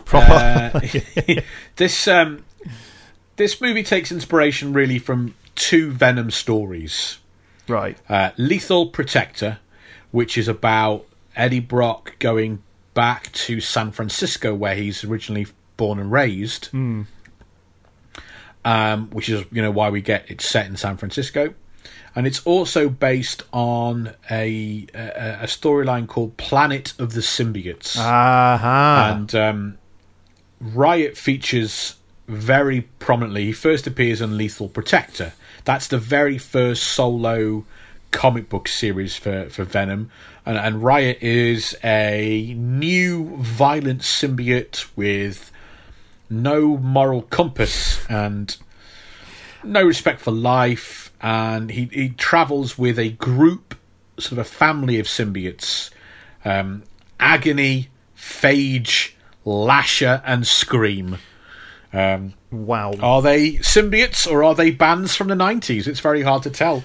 They do sound. I was about to say they're either grunge bands from the 90s or thrash metal bands from the 80s. Yeah, they're not grunge bands. They're definitely thrash metal bands. Yeah, I'll go with thrash metal. He's appeared as one of the bosses in the 1995 Sega Genesis / Mega Drive game, which was called Separation Anxiety. Venom Spider-Man Separation Anxiety. So he's one of that lot. One of them lot. So, God, I never played any Mega Drive games with Spider-Man in. I think the other day I was playing one of my emulators and I played an Avengers game. I played an Avengers game from the 90s and it wasn't good. It wasn't good. Yeah, but again, it's like when you watch movies from that, you can't really assess and judge them with a modern eye and a modern sensibility. I meant comparing to other games of the time. I was thinking if you played like Streets of, it was similar to Streets of Rage 2, but I can play Streets of Rage 2 over and over again. It's a fantastic game. I know the game you're talking about because it used to be the arcade used to be in my local leisure centre, and I used to go and just cane coins on it all the time. Love it. But it was almost not even about the gameplay to me. I can't tell you how exciting it was to be able to play as Avengers characters because there was nothing like it. It didn't. These characters rarely existed in any other media. None of my friends read comic books or had heard of these because it was American and it was there weren't really much on the newsstands and yeah. It was so the gameplay might not have been good, but I can promise you I was there going, yes, I'm playing as Hawkeye, yes, I'm playing as The Vision, this is awesome. Yeah I know how it is to slog through games that aren't that good because you are a loyal fan. I've been there. I have played Resident Evil 6. So back to the film. Meanwhile, where am I? Sorry, I got my notes wrong. Got to shuffle them around. So 6 months later, Drake's symbiosis trials are closer to success. Through one of the symbiotes, so one of the symbiotes dies due to carelessness, unfortunately. Through the trials, it's clear that a symbiote can only attach to another living being that's a biological match, like an organ transplant. Disregarding this evidence, Drake orders the trials move from rabbits to humans. One of the Life Foundation scientists, Dora, pleads with Drake to consider the ethics of exposing humans to the alien symbiote, but Drake ignores her concern. I feel like the failed human trial scene wasn't horrible enough. Like I've seen scenes like this in many films and games where like, oh no, I've been infected, and it can get really horrible. And I don't want to be down too much on the movie, but I just wanted more out of it. I didn't feel like uncomfortable. I felt like, oh, okay, he's definitely dead. I think you're right in that idea that it's kind of chasing that 12A, isn't it? Yeah, it's chasing that 12A certificate. It doesn't feel it can commit to doing much more. You need more cracking noises when that stuff happens, because that's the uncomfortable part. If you hear cracking and stuff, that's the money. Yeah, but I never know what sensitive and pay attention to that kind of stuff. But yeah. They probably go like, oh no, too uncomfortable. Otherwise, it'd be a 15. So, back to the Life Foundation in the comics. Do they actually have the same connection here? Are they experimenting with symbiotes and the like? Because I can imagine doing it from what you've told me. Okay, so in the comic books, the Life Foundation are responsible for creating all those symbiotes. Ooh, hello. The ones I just mentioned, Phage and Riot and Scream and all of that. They didn't come from space. They were created by the Life Foundation, and Venom is their mommy. Oh, what? Like they nicked some of the DNA and just went, okay, children. So during Lethal Protector, after Venom interferes with the business dealings of one of the Life Foundation's members, Carlton Drake assembles like their top mercenaries to go after Venom and manages to capture Venom and get the symbiote away from Brock. And they perform experiments on the symbiotes. And that's when they discover that the symbiotes reproduce asexually. So Drake has his scientists basically force Venom to reproduce and give birth to these 5 new alien symbiotes: Scream, Riot, Agony, Phage, and Lasher. And then Drake pretty much immediately has these newborn symbiotes bonded to the Life Foundation's top mercenaries. Ooh. Essentially creating 5 evil Venom clones at their beck and call. And because of the newborn nature of the symbiotes, the human hosts dominate that relationship. Right. So the mercenaries are in control. I was about to say how they must have kept that in control. Yeah. And then the first thing they do to test their powers is send the symbiote mercenaries off into San Francisco to just start randomly killing people and destroying things to test their power levels. So, yeah, that's their connection to Venom and all this. Wow, that's a pretty good thing. I thought they'd try and do something with that, like try and make a super soldier army, but well, we'll see what happens. It would make sense, wouldn't it? It would make sense, but this is another thing, again connected to Resident Evil, where people say, why are you making a virus that creates giant monsters like to do for military stuff when you can just use a bomb?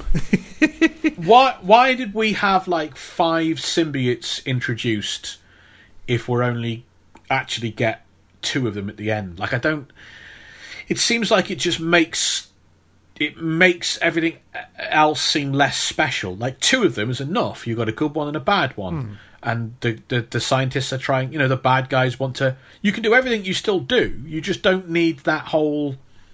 And then there's 3 others, and one of them dies through carelessness.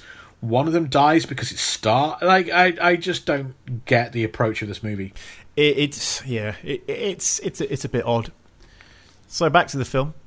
Meanwhile, Brock is living in a squalid apartment, struggling to pay bills, drinking a lot, and has befriended Maria, a homeless person. He's approached by Dora, who wants to expose Carlton Drake's terrible experiments. She helps Brock break into the research facility to search for evidence. The bar scene here, I just wanted to point out, it managed to do every single cliche I could think of. Like, Where is he now? Cut to a bar playing rock music with someone potting pool in the open shot. The hero down his luck, getting drunk. Isn't that your friend on TV? Hey, could you turn that channel over? Hey, aren't you Eddie Brock? I used to be. And I was counting these off one after the other. It was quite remarkable, this scene. That last one was brutal. Yeah. Like, aren't you Eddie Brock? I thought, don't do this. Yeah. And then I used to be. I thought, again, one of those things that makes you think, is this a script from 10, 15 years ago that they've recycled? I mean, it's not bad, but it's just like I know these little things, you know. It was just it's a lack of care taken with the script. Yeah, it's a shame. They could have done so much with that, but never mind. So, does this actually happen though? Does his life actually go off the rails properly like this in the comic books? Yeah. Yes. As soon as Spider-Man catches the real serial killer, the Sin Eater, Brock's life falls apart. The guy he's published in the expose about, Emil Greg.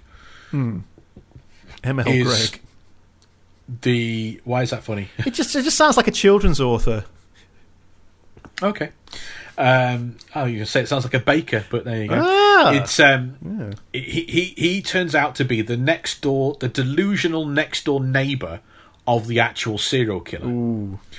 Who learned that his neighbour's a serial killer, and then because he's delusional and a bit deranged, went about confessing to all the crimes with inside information and stuff. Brock hadn't done nearly enough research to confirm the story. He'd just written it and published it and protected his source and all of that. So he becomes a laughingstock amongst his fellow journalists when the real story breaks. He gets fired from the Daily Globe. He's forced to write for a paparazzi drivel for a tawdry tabloid, which he hates that. Anne leaves him. His father disowns him, which I have to say is, that's really harsh. And then they do some backstory years later that turns out his dad's a complete arse. And Brock blames all of this on Spider-Man. Of course. If you hadn't have stopped the serial killer, I'd still be famous and well thought of, is his reasoning. So yeah, Brock loses everything and he just starts drinking and working out in like a hovel, just pumping iron and getting massive, getting really hench and just hating Spider-Man with every curl. Didn't you previously make references to that film with Robert De Niro, Cape Fear? Wasn't there a Cape Fear vibe to it, you said? Well, a little bit more when he comes out of prison, but to begin with, just pumping iron and just gonna kill Spider-Man. Yeah. Wow. So, back to the research facility. Once inside, Eddie learns that Maria is one of the test subjects bonded to the alien life forms. Brock attempts to rescue her, but the symbiote possessing her transfers to his body without him realising, leaving her dead. Brock is able to escape by displaying incredible strength and leaping a huge fence. He soon begins displaying strange symptoms, such as hearing a voice in his head and erratic hunger pangs. The voice in his head wants him to eat people. It's a bit odd, isn't it? I would say, in the middle of being chased, I mean, I know he's panicking and everything. I would have liked a bit more focus of him being surprised that he's able to kick down doors and tear down fences this easily. I would have liked a bit more focus of that. Of course, you could see the panic in him already, so I mean, it's probably just the adrenaline taking over. But I think you're right. It's like they approached this with the attitude of, everyone watching the movie knows he gets powers, so let's just do the cool scene. Do you know what I mean? They don't really they've not really, again, taken the care to write it as if, as if you would expect it to kind of play out.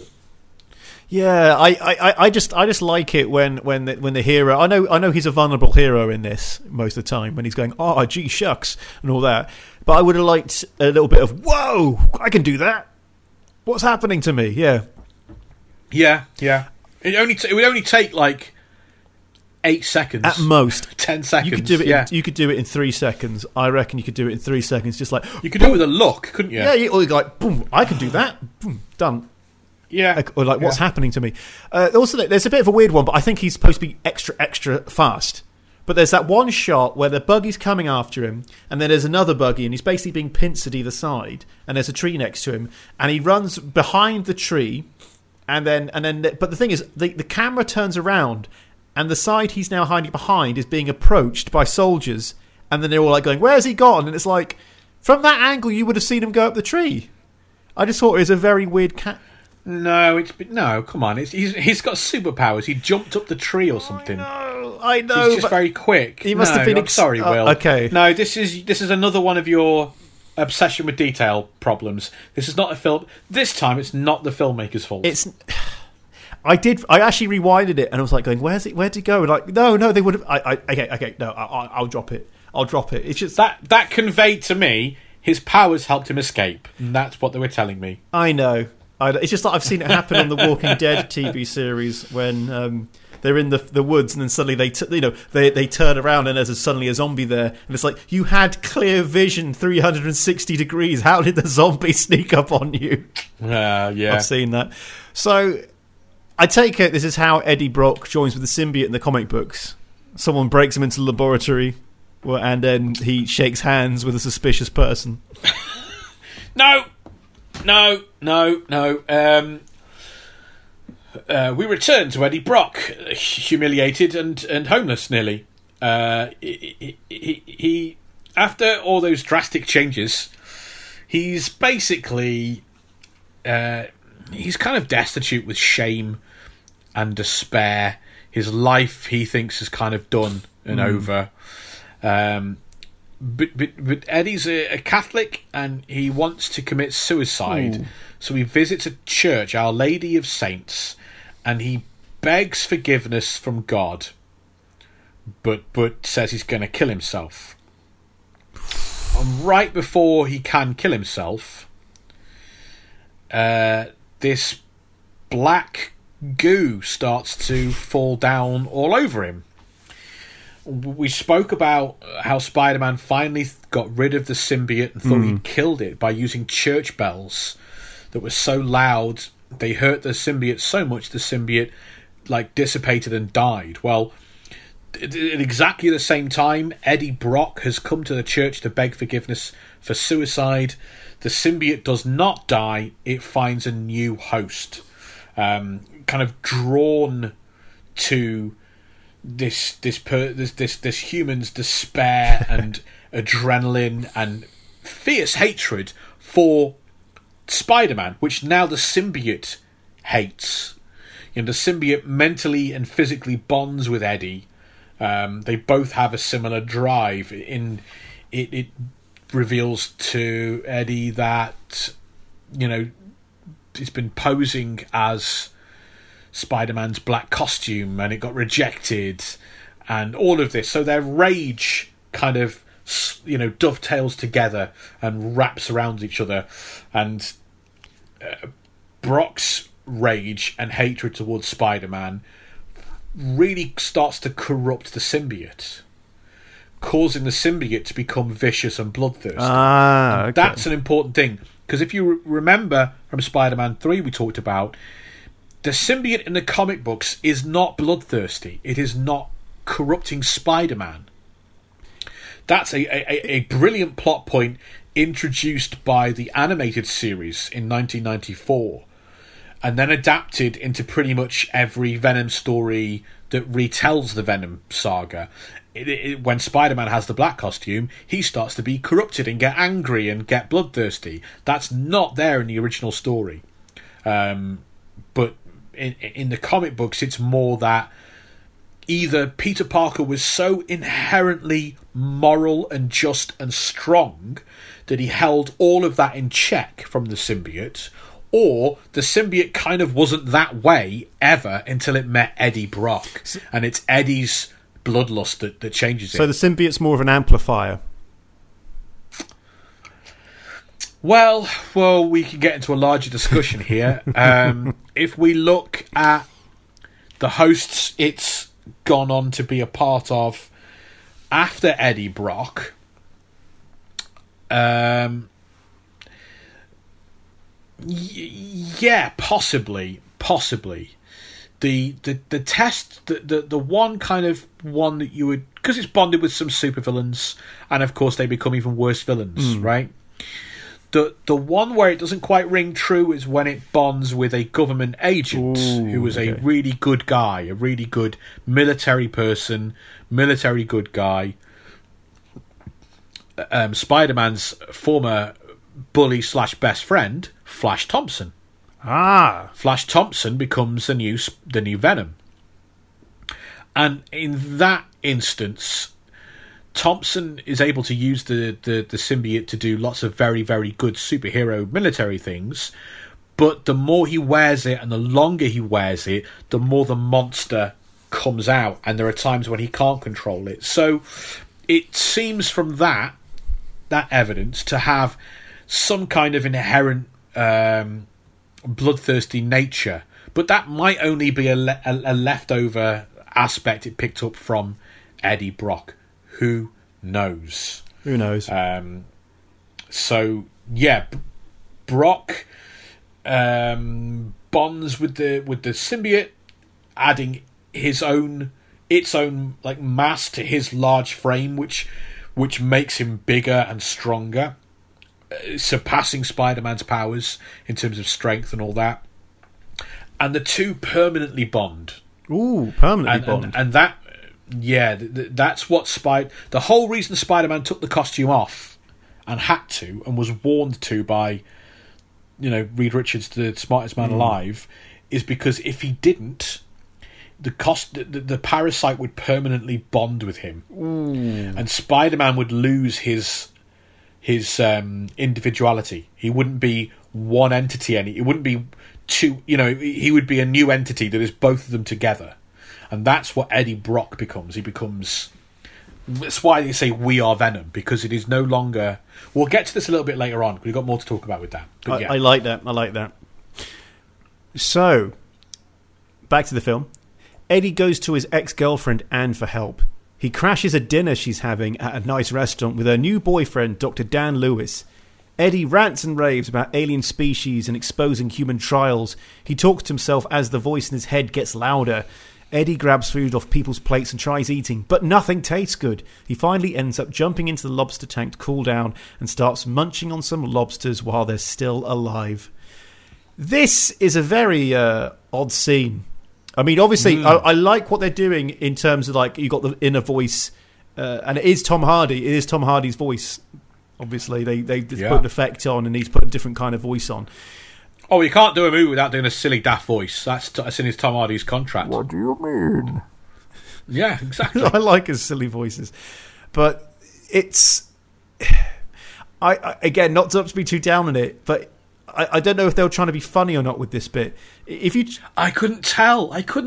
If you changed the music, right, in this scene, picture in your head, if they changed the music to something a bit more whimsical, the restaurant scene could have been from an Adam Sandler film. I think it doesn't need even that. All it needs is a cut to, like, a wealthy dowager clutching her pearls and be like, "Oh my, in the lobster tank?" That's all it would take. And then you'd be like, "Oh, I see what they're doing. That's what they're doing. This is a comedy." And then he points at someone and goes, "You must be the Monopoly guy." Yeah, that's right. That's exactly right. That's right. So there's quite a lot in the movie about Venom wanting to eat people. There's a lot. Does he do it in the comic books, or was this them trying to be extra dark? Not to begin with. To begin with, no, that would be insane. Because to begin with, he's not a cannibal monster. He's like the dark, twisted version of Spider-Man. Yeah, like which is a common superhero trope. Yeah, right. Every superhero has that generally has that one villain that's kind of like them, but if they were evil, right? But Venom ends up becoming much more animalistic once Todd McFarlane leaves. When they bring Venom back a few times in different stories, return the character to the comic. He starts to take on these more monstrous characteristics. One of his early returns, he leaps at Spidey and screams, "We want to eat your brains." Ooh. This is a far cry from the character who, like, you know, tied Spider-Man up and took him to a thing and had like a trap and, you know, was talking to him normally and was like, you know, "I'm mad, I'm going to kill you." But that's all of his villains. This is suddenly this creature, "I'm going to eat your brains." Ooh. That's really full on. And this becomes like Venom's catchphrase. So much so that they actually, when he's part of that big toy line in the 90s off the back of the animated series, they make a talking Venom action figure. And one of the things talking Venom says is, "We want to eat your brains." That's what the little action figure says. It gets addressed. It's his catchphrase for years, right? It doesn't get addressed until 1996. In 1996, there's a series called Venom: The Hunger. Ooh. And that reveals that basically all the time the symbiote wants to eat people's brains. But Eddie Brock holds that in check. Mm. And there's this one time where Brock loses control and Venom eats some brain matter off a wall from some bad guy that he's just cracked their skull open. And Venom proceeds to be so disgusted at what he's doing, he throws up. He throws up the brains. Yeah. So this character is not fussed about smashing a guy's head open on a wall so that the brains come out, but having a bit of a munch is just, "Oh, that is beyond the pale." Suddenly, there is a line I will not cross. You should have done what Hannibal Lecter did in Hannibal and just fry him a bit. Yeah, like he did with Ray Liotta. Garlic in there. Yeah. So at the end of this series, The Hunger, Brock solves the problem by realising that chocolate keeps Venom's cravings in check. Ooh. This is widely derided and mocked by comic book fans. I can imagine. As being like a huge toning down and kidifying of the character. We've gone from Venom the supervillain and Venom the violent anti-hero screaming, "We want to eat your brains," to have a Mars bar and calm down. Other human hosts of the symbiote weren't as strong as Brock and didn't have his moral compass, and so some other versions of Venom have chomped away on human heads and brains. So, back to the film. Drake finds out that it was Dora who allowed Brock to enter the lab and escape with the symbiote. After a stern talking to, Drake traps Dora in a test room with the last remaining captive symbiote, killing both. This leaves the symbiote inside Brock as the only known surviving specimen. A bit of a waste of a symbiote, that. Yeah, but I think like he was still doing human trials anyway, wasn't he? Yeah, I know. It was. But yeah, you would have thought they would have held off on doing that lethal test on the last one they've got. Yeah, I just looked at that and went, why do you have to be all evil about it? Just shoot her. You've got guns. Because he's not stable in the head, is he? Frankly, no. He's yet another mad scientist. But anyway, let's catch it. Let's see where Drake goes next. Next, Drake sends mercenaries to retrieve the symbiote from Brock, but it manifests around his body as a monstrous creature that fights off the attackers. The fight breaks into the street where Brock is forced by the symbiote into an explosive car chase, culminating in the symbiote completely taking over his body and escaping over a bridge. Now, I understand that they're the Life Foundation and they've got all this stuff and all this money, but using explosive drones in a public place was a bit war crimey. I think this is the one bit of the script from 15 years ago that they updated. Yeah. They went, I can't do a motorbike chase. It's got to be drones. 2018, let's add drones. They're a hot topic at the moment. People can relate. I'm convinced that's all they've changed. Oh, dear. So, this is the bit we get our first real look at Venom.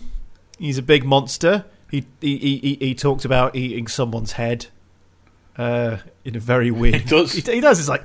And he starts... Well, he actually does it as well. Yeah. He eats someone's head. Yeah, it does happen really quickly, but you hear a crunch and you go, ooh, that was someone's head.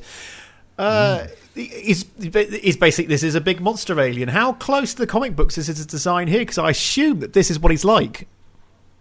It's pretty close. Pretty close. The movie character can't have any connection to Spider-Man.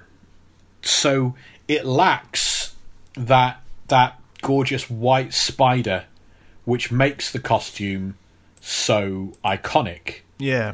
That obviously can't be featured because if you're doing a non-Spider-Man version of the character, why would it have a spider? It's an alien. Yeah.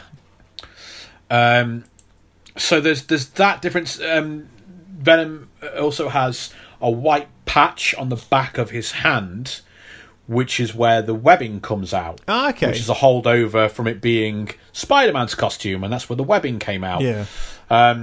So without that, it kind of just looks like black goo. You know? It doesn't look like this really cool, iconic costume. It just looks like alien goop. Alien, just looks like black liquid alien. Yeah. It looks quite nondescript outside of the head. So I've just sent you an image of what Venom pretty much originally looks like. Yeah, I'm looking at this right now. I mean, that's the Venom I recognise appearing in video game covers. Well, are you sure about that? Because it's missing some key facts. Venom wasn't a monster to begin with. Okay. He's super hench bodybuilder who wore Spider-Man's old costume and had Spider-Man's old powers. When McFarlane initially drew him, he gave him this exaggerated toothy grin, which meant that when he's in the shadows and the darkness, all you'd ever see were his big white eyes that Spider-Man already has and this massive toothy grin, like a demented Cheshire cat, or like the wolf from Red Riding Hood. Yeah. My, what big eyes, my, what big teeth. Very primal. But take a look at that picture that I've sent you. Those are teeth. They're not fangs. They're not like what you see in this movie, right? With these giant set of, they're sharp teeth. They're proper like a saw. Yeah, but they're thin. It's a toothy grin. It's actually after Todd McFarlane leaves Amazing Spider-Man that Venom undergoes this change to his appearance and becomes this tweaked version that is what absolutely defines him. Todd McFarlane has succeeded on Amazing Spider-Man by another rising superstar artist, one that would go on to be one of the other founders of Image Comics along with Todd McFarlane, Eric Larson. It's Larson who turned McFarlane's toothy grin into a mouthful of giant fangs. And inside that mouth, he drew the monstrous alien tongue. That's not an original feature of Venom, that giant slobbering tongue. It came a few years later thanks to Eric Larson. But that tongue has become the iconic defining thing about Venom. So much so that what we have when we have the movie of Venom, we lose the connection to Spider-Man, we lose the webbing, Venom can't spin a web in this movie, we lose the giant white spider on the costume, but we still have what you might say what makes him Venom: the eyes, the fangs, and the tongue. And with that design, Venom is suddenly less like an evil version of Spider-Man and more a monster, like an animalistic monster. And all the artists started to lean into this as the 90s went on. His physical size suddenly started to alter, and he became bigger than even a bodybuilder. Ooh. And that's when he starts yelling about eating brains around this Larsen time period. In fact, it's when it's under Larsen's tenure that we get monster Venom yelling about brains. I was about to say, like, this feels like a steroid rage almost. Like a roid rage. Yeah. Roid rage, that's the term, isn't it? That would go as side and side with Brock doing loads of muscle stuff in prison. Sorry, weights it's called, isn't it? We don't see any of that kind of bodybuilding or anything in this movie, do we? No, we don't. We get to see a bit of drinking. That's about it. Yeah, that's true. That's true. So back to the film. After escaping from the bridge, Venom finds somewhere safe to go and introduces to Brock. And Venom introduces itself to Brock and explains that the comet is searching for planets where the symbiotes can possess others and devour the inhabitants. Venom offers to spare Brock if he can help the symbiotes achieve their goal, and Brock comes to enjoy the superhuman attributes that the symbiont imbues him with. Brock breaks into his old workplace to turn in evidence of Drake's crimes, but is suddenly surrounded by SWAT officers and is forced to transform and fight the entire team to escape. I know a lot of work was put in, but as fights go, I was pretty nonplussed about this one. It seemed like there could have been a bit more of a horror aspect, because some of it they tried to go for that whole Batman thing of like, oh my god, he's in the shadows, where is he? And then people get taken out. What's interesting is that's only a Batman thing, really. Yeah. From the video game, that Arkham series, and that's what this felt like to me. It felt like one or two video games I've played where you have to work like that. Yeah. The spacing in the room. It was this very big, open kind of indoor plaza. Yeah. It's the kind of Venom's up above, and you pick them off one by one. It just felt like a lazy video game. Two things. I would argue that stuff came in Batman Begins, the film, when he was picking him off at the docks. And he does it like once, yeah. Oh yeah, he does that. He picks one of them off. He once, picks one of them up, but he takes one while they're running down. He starts with the feral attacking. That he starts picking off, then he goes to the feral attacking. And yeah, it does get a lot of traction in the video games. But yeah, this whole scene does feel like a video game. It's classic. Yeah. In fact, as soon as it went in there, if you see the autosave icon appear in the top right hand corner and you see loads of health pickups, you immediately go, something's about to kick off. You know it's about to kick off. What I noticed is that they shot their wad. They've done the two most exciting bits of the movie. The two set pieces are the chase and then the SWAT team fight, and they do them. They're like back to back. It's like one extended scene, and that's as exciting as the movie gets. Then it's done. Right, the rest, like nothing. I mean, the rest they feel like these should have been spaced out. Yeah, the SWAT team fight should have been at the end of the movie when he has come to terms with accepting that he is now part of Venom and starts to use the powers in a certain. That's like. The bit in the middle is when they take the symbiote away from him and he has to fight to get it back. And then when he finally gets it back, he does the big fight with all the... No, they do it right here. And then you've got this long kind of end of the movie. And It did feel long And towards the end. It did. The climax fight at the end is it's like very forgettable compared to these two scenes. Yeah. Also, by this point, the voice of Venom talking into his mind at times felt like a very intense episode of Peep Show. It was just like I think was 4 nons, Brock. 4 nons. That's insane. So the symbiote seems to name himself Venom, which is a bit weird since there's no real spider connection in this film. Or is there another explanation for that name? There is, yeah. In the comic books, he does not call himself Venom because of any connection to Spider-Man. Okay. Which is clear nonsense, right? So the symbiote suggests that it's okay. We'll talk about voices next, so this is hard to say without that bit.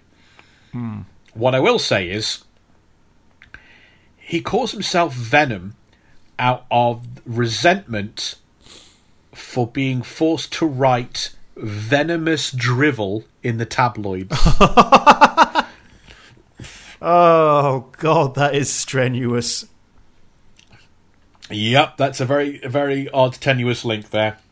That's the reason. That is incredibly tenuous. Also, in the comics, does Eddie Brock actually hear his voice in his head like this? Is this like a buddy cop movie where they fight and bicker? Like, no, I can't eat his brain. Eat it. No, not really. I thought not. And here's something that they really miss in the movie. For better or worse. It might be storytelling, who knows. But it doesn't seem to be, because it seems to be something they think is really good about the movie and what they hinge a lot of the movie on. This talk between Brock and Venom, right? In the comic books, when we first meet Venom, Eddie is fully bonded to the symbiote. Yeah. The entire reason Spidey got rid of the creature was to not permanently bond with it, because, as it's explained to him, he then stops being an individual. Yeah. When we meet Venom, this has already happened to Eddie. In the movie, Eddie and the symbiote are two separate identities that, can talk to each other. In the comic books, the symbiosis is total and complete. There is no Eddie, there is no symbiote. There's Venom. It's the combination. Does that make sense? Yeah. It's combined personality. Which is why they say we instead of I. He doesn't have a separate set of thoughts in his head. His thoughts are the thoughts of one fully bonded symbiotic creature. He does talk out loud to himself, but I've never read... This might have changed in recent years, but I've never seen anything where you hear a response from a distinct other voice of the symbiote. It's just like, when he talks to himself, it's almost like any other crazy person talking to themselves. Yeah, they really went for that effect. They just went, let's make him look like he's mad. Like he's genuinely mad. I think it is a gimmick entirely. I think if they didn't have Tom Hardy in this movie, they wouldn't have done this gimmick. Do you reckon Tom Hardy wanted to do this and he talked them into it? I don't know about that, but I think Tom Hardy is very famous for doing different voices.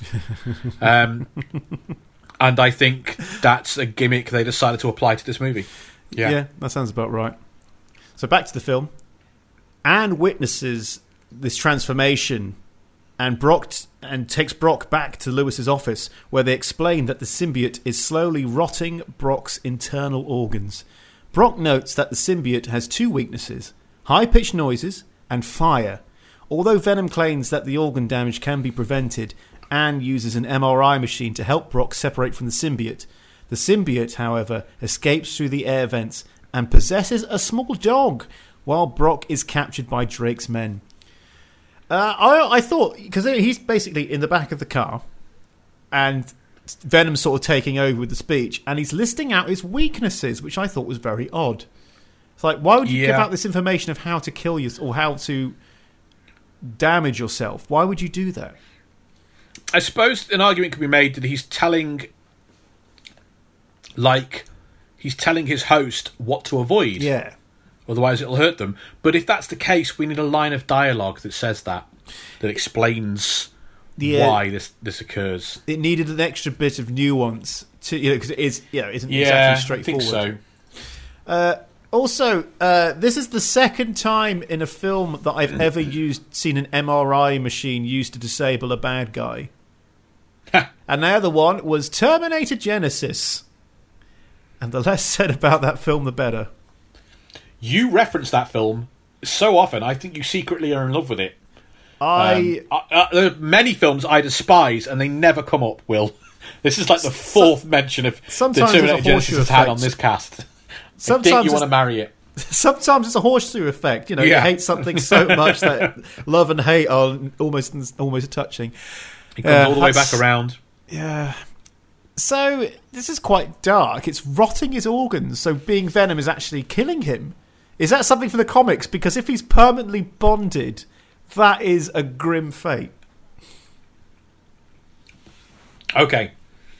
It gets a bit weird. Okay, I like weird. So,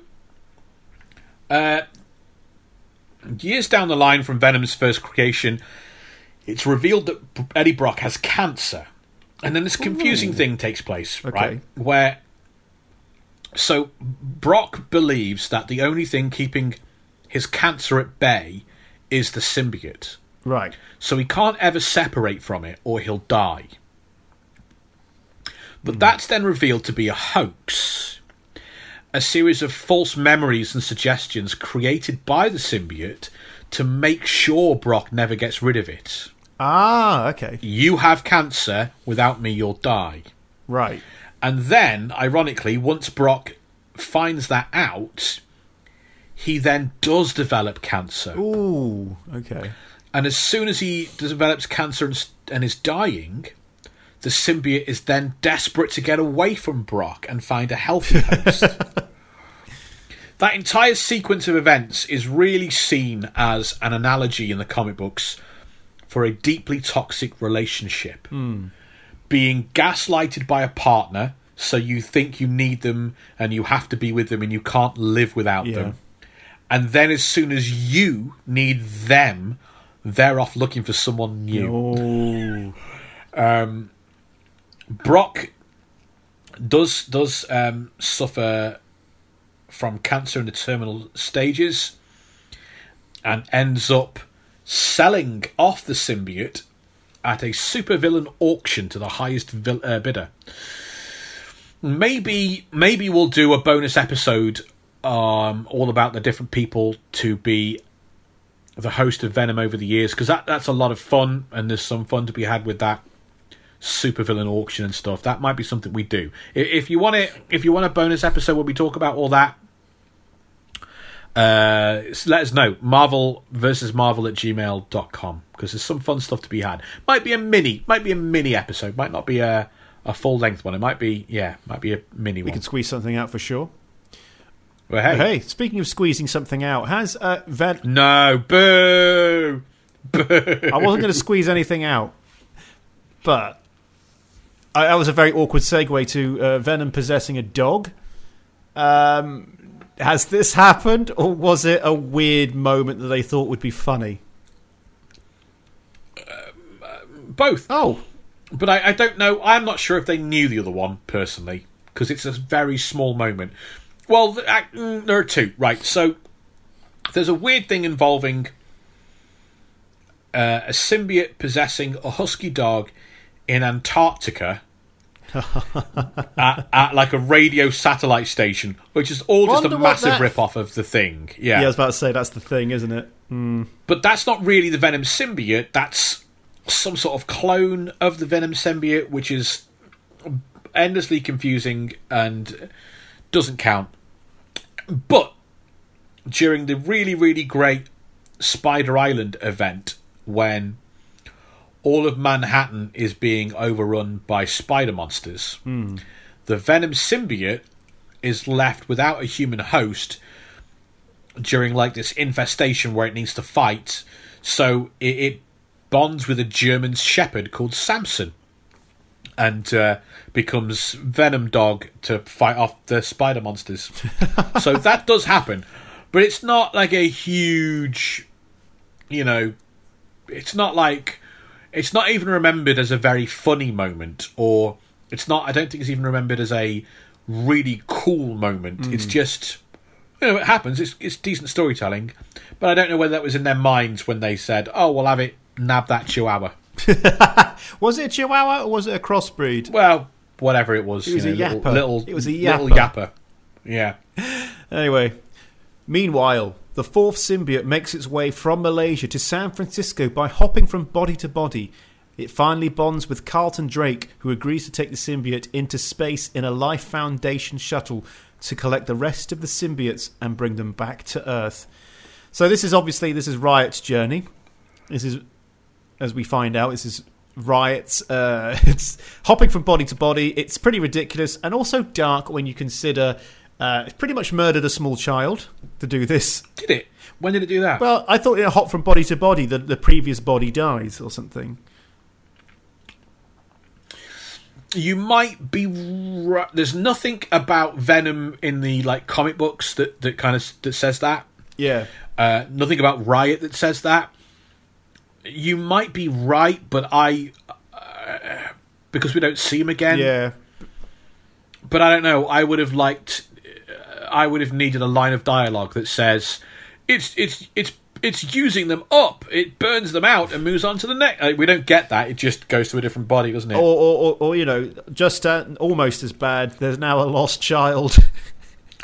I'd like to think the child didn't die. That's just me. I'm an optimist. That's fair.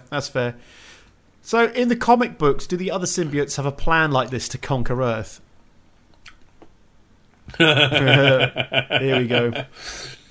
Okay. So, as we've just discussed, the thing to remember about the symbiote is that it's a little bitch. Yeah. The Venom symbiote is a little bitch. Its whole thing is being super needy and making sure that you never ever let it go. Right. When Spider-Man rejects it, it becomes this crazy basic instinct stalker who immediately goes to attack Spidey's new girlfriend. The pain of being dumped is what defines this insane, toxic creature. Oh, God. So, in Planet of the Symbiotes, and I swear every word of this is true, okay. I'm not twisting things to make a point. In Planet of the Symbiotes, Brock is basically like, I need some space. This isn't over, but I need some space away from you to decide if I want this relationship to continue. So get off me and go away for a bit.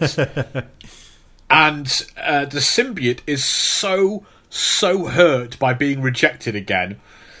It has this massive alien hissy fit and telepathically screams so loud it can be heard across the cosmos by other members of the symbiote race. Hello.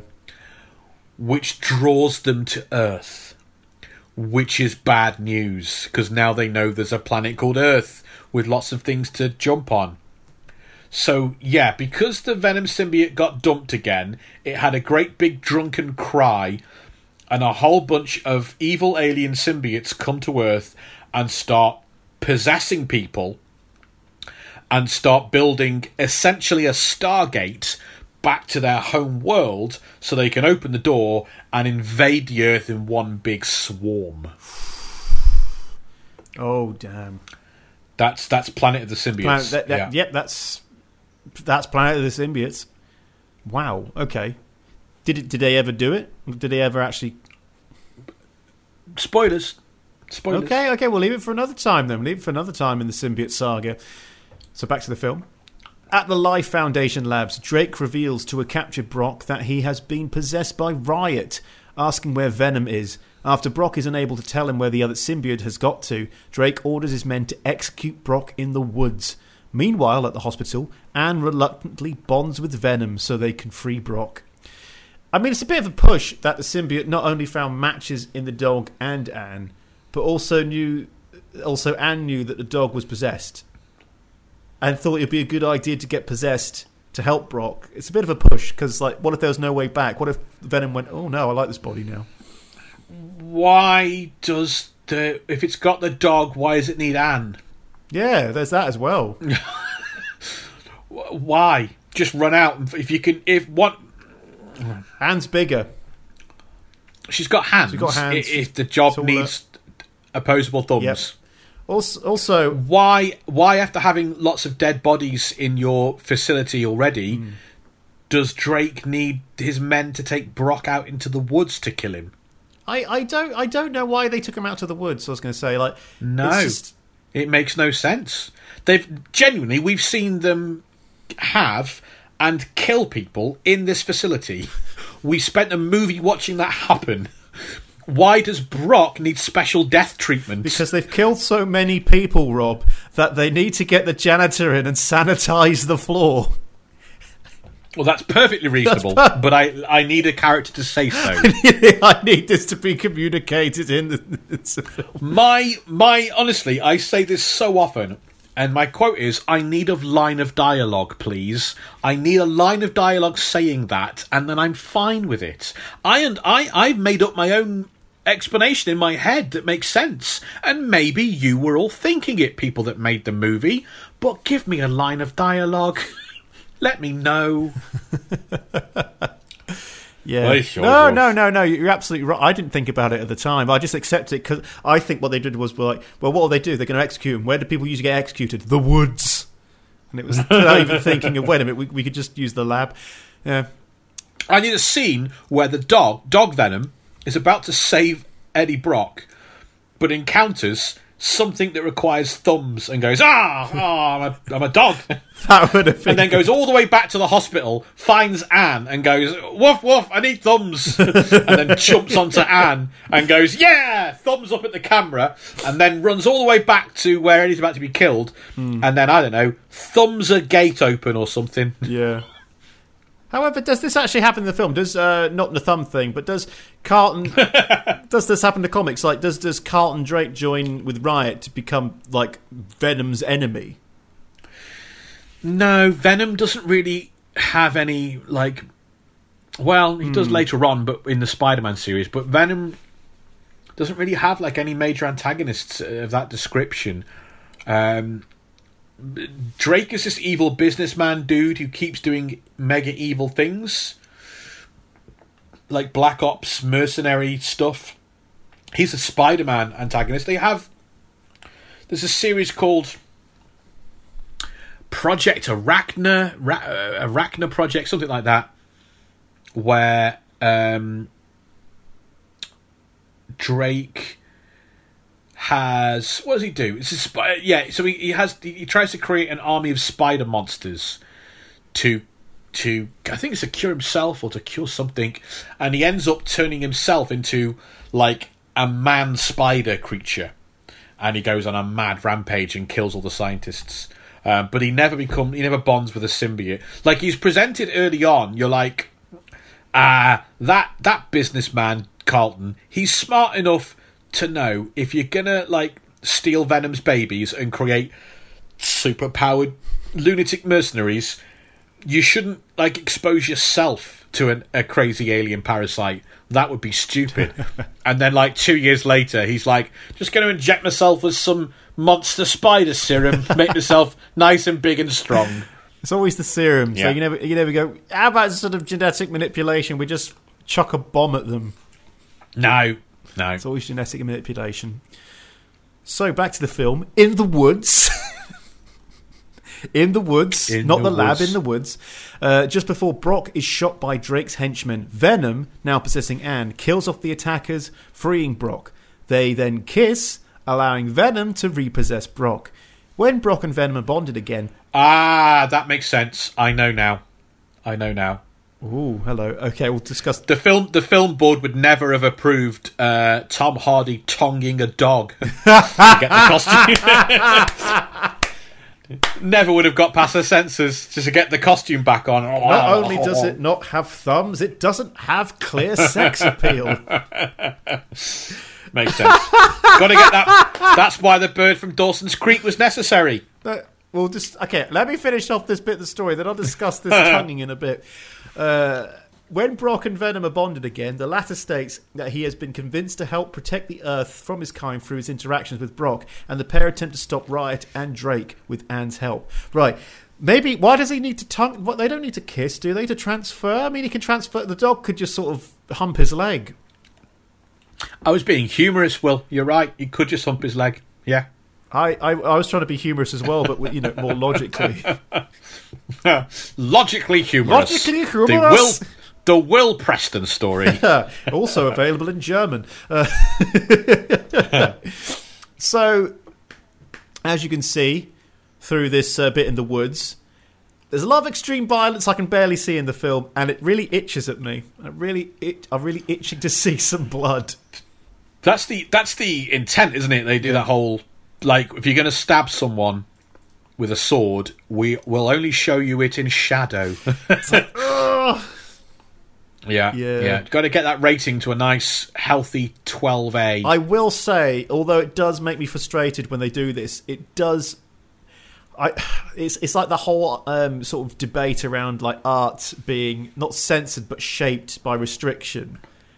Yeah. And part of it I do respect, because you can get very creative and inventive when you have restrictions like that. Sure, but this film didn't get inventive or creative. Exactly. That's where I was going. That's where I was going with that. I was saying and also, this is not art. I'm willing to say, Deadpool. If you want to tell me Deadpool is art, we'll have a conversation about that. Yeah. No, this is not art. Charlie Brooker had a term for that. It's not art. It's content. Yeah, 100%. Content. So, also another thing I got pointed out by some friends was sexy Venom is what they were calling Venom when he possesses Anne. Oh, yeah, I saw some of those comments, yeah. Sexy Venom. There you go. Apparently that wasn't from my friends, they just saw it online. That was referred to as sexy Venom. If you look into this film, there are plenty of people that are very attracted to monster Venom. Whatever shape it takes. It's true. They are all for it. Indeed. But does Venom ever possess Anne like this and get a gorgeous figure? Yeah, quite a few times. Quite a few times. Gorgeous figure. Several times. I don't know about a gorgeous figure. It's she gets shot. She's palling around with Venom. She gets shot by someone else calling themselves the Sin Eater. Sin Eater kind of becomes something that's tied to Venom for a while. She's bleeding to death, and to save her, Eddie has the symbiote leave him and bond with her briefly to repair the gunshot wound. And she kind of goes into this like small coma, and when she wakes up, she's like, She-Venom is the name of the character. She-Venom. And immediately, as she wakes up, two, like, awful derelict men try to rape her. Oh! Hello. And she butchers them brutally straight away. And then she kind of comes to her senses, and the symbiote leaves her, goes back onto Eddie because it's repaired the bullet wound. Wow. And she's like, oh, that was so dreadful. Oh, Eddie. And the symbiote, it made me do a terrible thing and murder them. And Eddie, because he's not great with women, says, oh, no, he can't make you do anything you don't want to do. That's not how it works, love. Ooh. If you did it, it's because you wanted to. It's like hypnotism. It can't force you to do anything. This traumatizes Anne. She's like, what are you saying? And that hurts their relationship quite a bit. And then, like, another time, she's in prison for some reason. And Eddie she uses her one phone call to call Eddie. And Eddie sends the symbiote down the phone line. I don't know how that works. That is weird. And it comes out in the prison and possesses her. And a third time, or a fourth time, it breaks her out of prison. So she has like a canonical connection to becoming She-Venom. She's always reluctant, and because she fears the symbiote because of how much it corrupted and changed in her mind Eddie and ruined things. Yeah, we do get a bit of that in this film when she kills them, and she said, "Oh my god, I just ate his head." Oh yeah, but it's played for a laugh, mate. It's played for a total laugh. It was played for a bit of a weird laugh, but then I'm just thinking, oh god, the guy's head's in her tummy. No, I don't think that's how it works. Oh, okay, it's in Venom's tummy. I guess so. Does Venom have a tummy? I'd assume it. There we go. You know what? It probably consumes the matter quickly and converts it into venom energy or venemogy. Vemogy. Yeah. Oh, that's good. That is good. So back to the film. At the launch site, Drake forces his scientists to prep the space probe for launch before slaughtering all of them as Riot. Venom arrives to see Riot running towards the launch pad. Venom tells Brock that on his planet, he is just like him, a loser, and that Riot is far more powerful than him.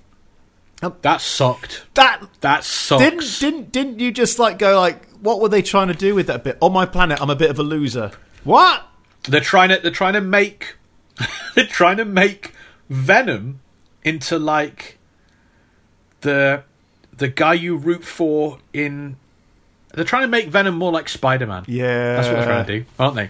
Right? They're trying to make Venom the underdog when it's like that, but that doesn't work because we saw you murdering people and doing all this insane stuff. Eating heads. You're huge. You're massive. You're clearly not an underdog. You are an overdog. So yeah, it sucked. It sucked. That just felt like, oh, what is this trying to verve into a comedy film now? What? So, with that in mind, is Venom being a loser, alien, underdog? Is he like that in the comic books? Is he the nerd on the planet of symbiote jocks?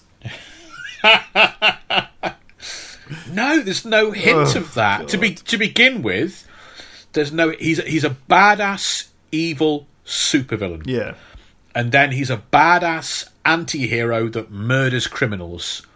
And then. During Planet of the Symbiotes, when the Earth is about to be invaded by his race, he reveals that all the other symbiotes are like a race of conquerors who travel through the galaxy, dominating and possessing their hosts completely and taking them over, and then they generally set out to take over the entire planet they're on and call other symbiotes across. But the Venom symbiote is an outcast because he just wants to have a lovely bond and share a life with his host, and it to be a partnership and stuff. Yeah. So he because the Venom symbiote would never speak, but it wouldn't be I'm a loser, but it's very much I just want him to like me. That's what the symbiote is, man, in the comics. As much as badass as the monster might look, that's what it is. It's needy. It is the physical. I wish someone would write a bit more in this direction. It is the physical manifestation of clingy. Incredible. Literally, I want to be your skin. Oh, that does sound like over-attached girlfriend meme. Uh-huh. Yeah, I'm getting that vibe. Or boyfriend. So let's get back to the film. Venom catches up to Riot and the two do battle.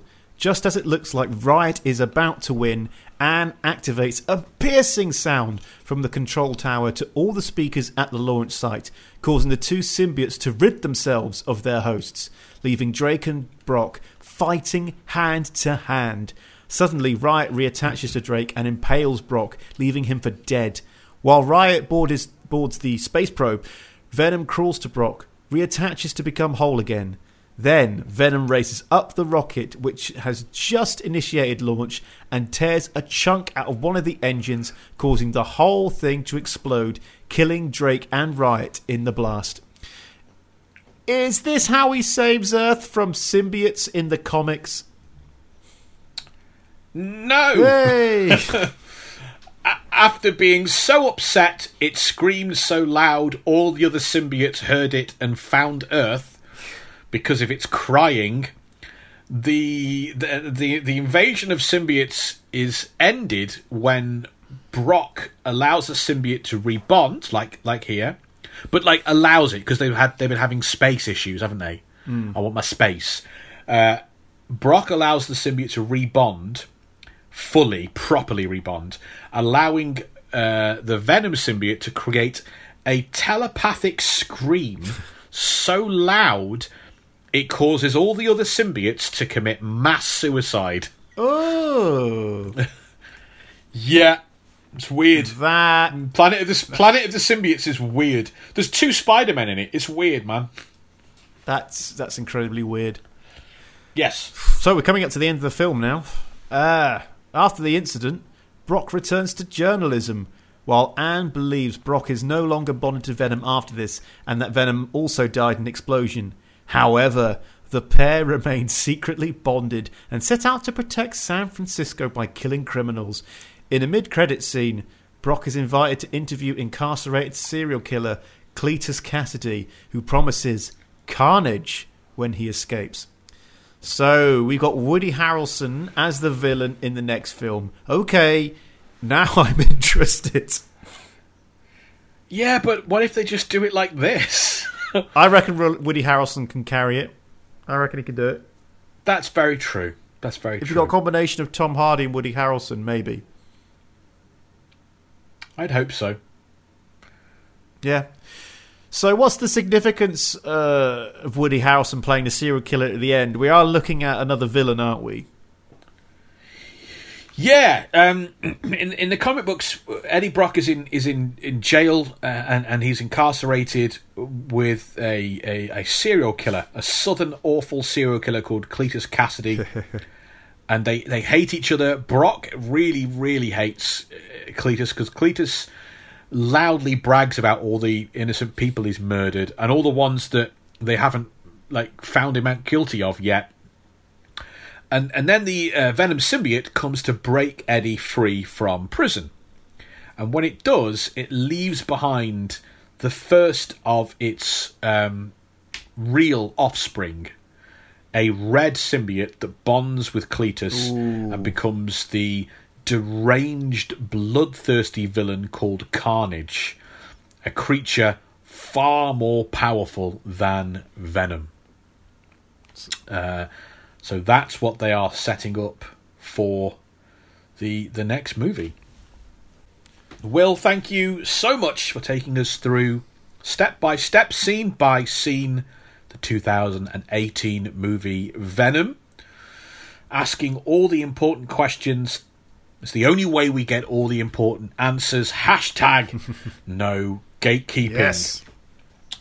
So, what are your final thoughts then on this movie, on this portrayal of Venom?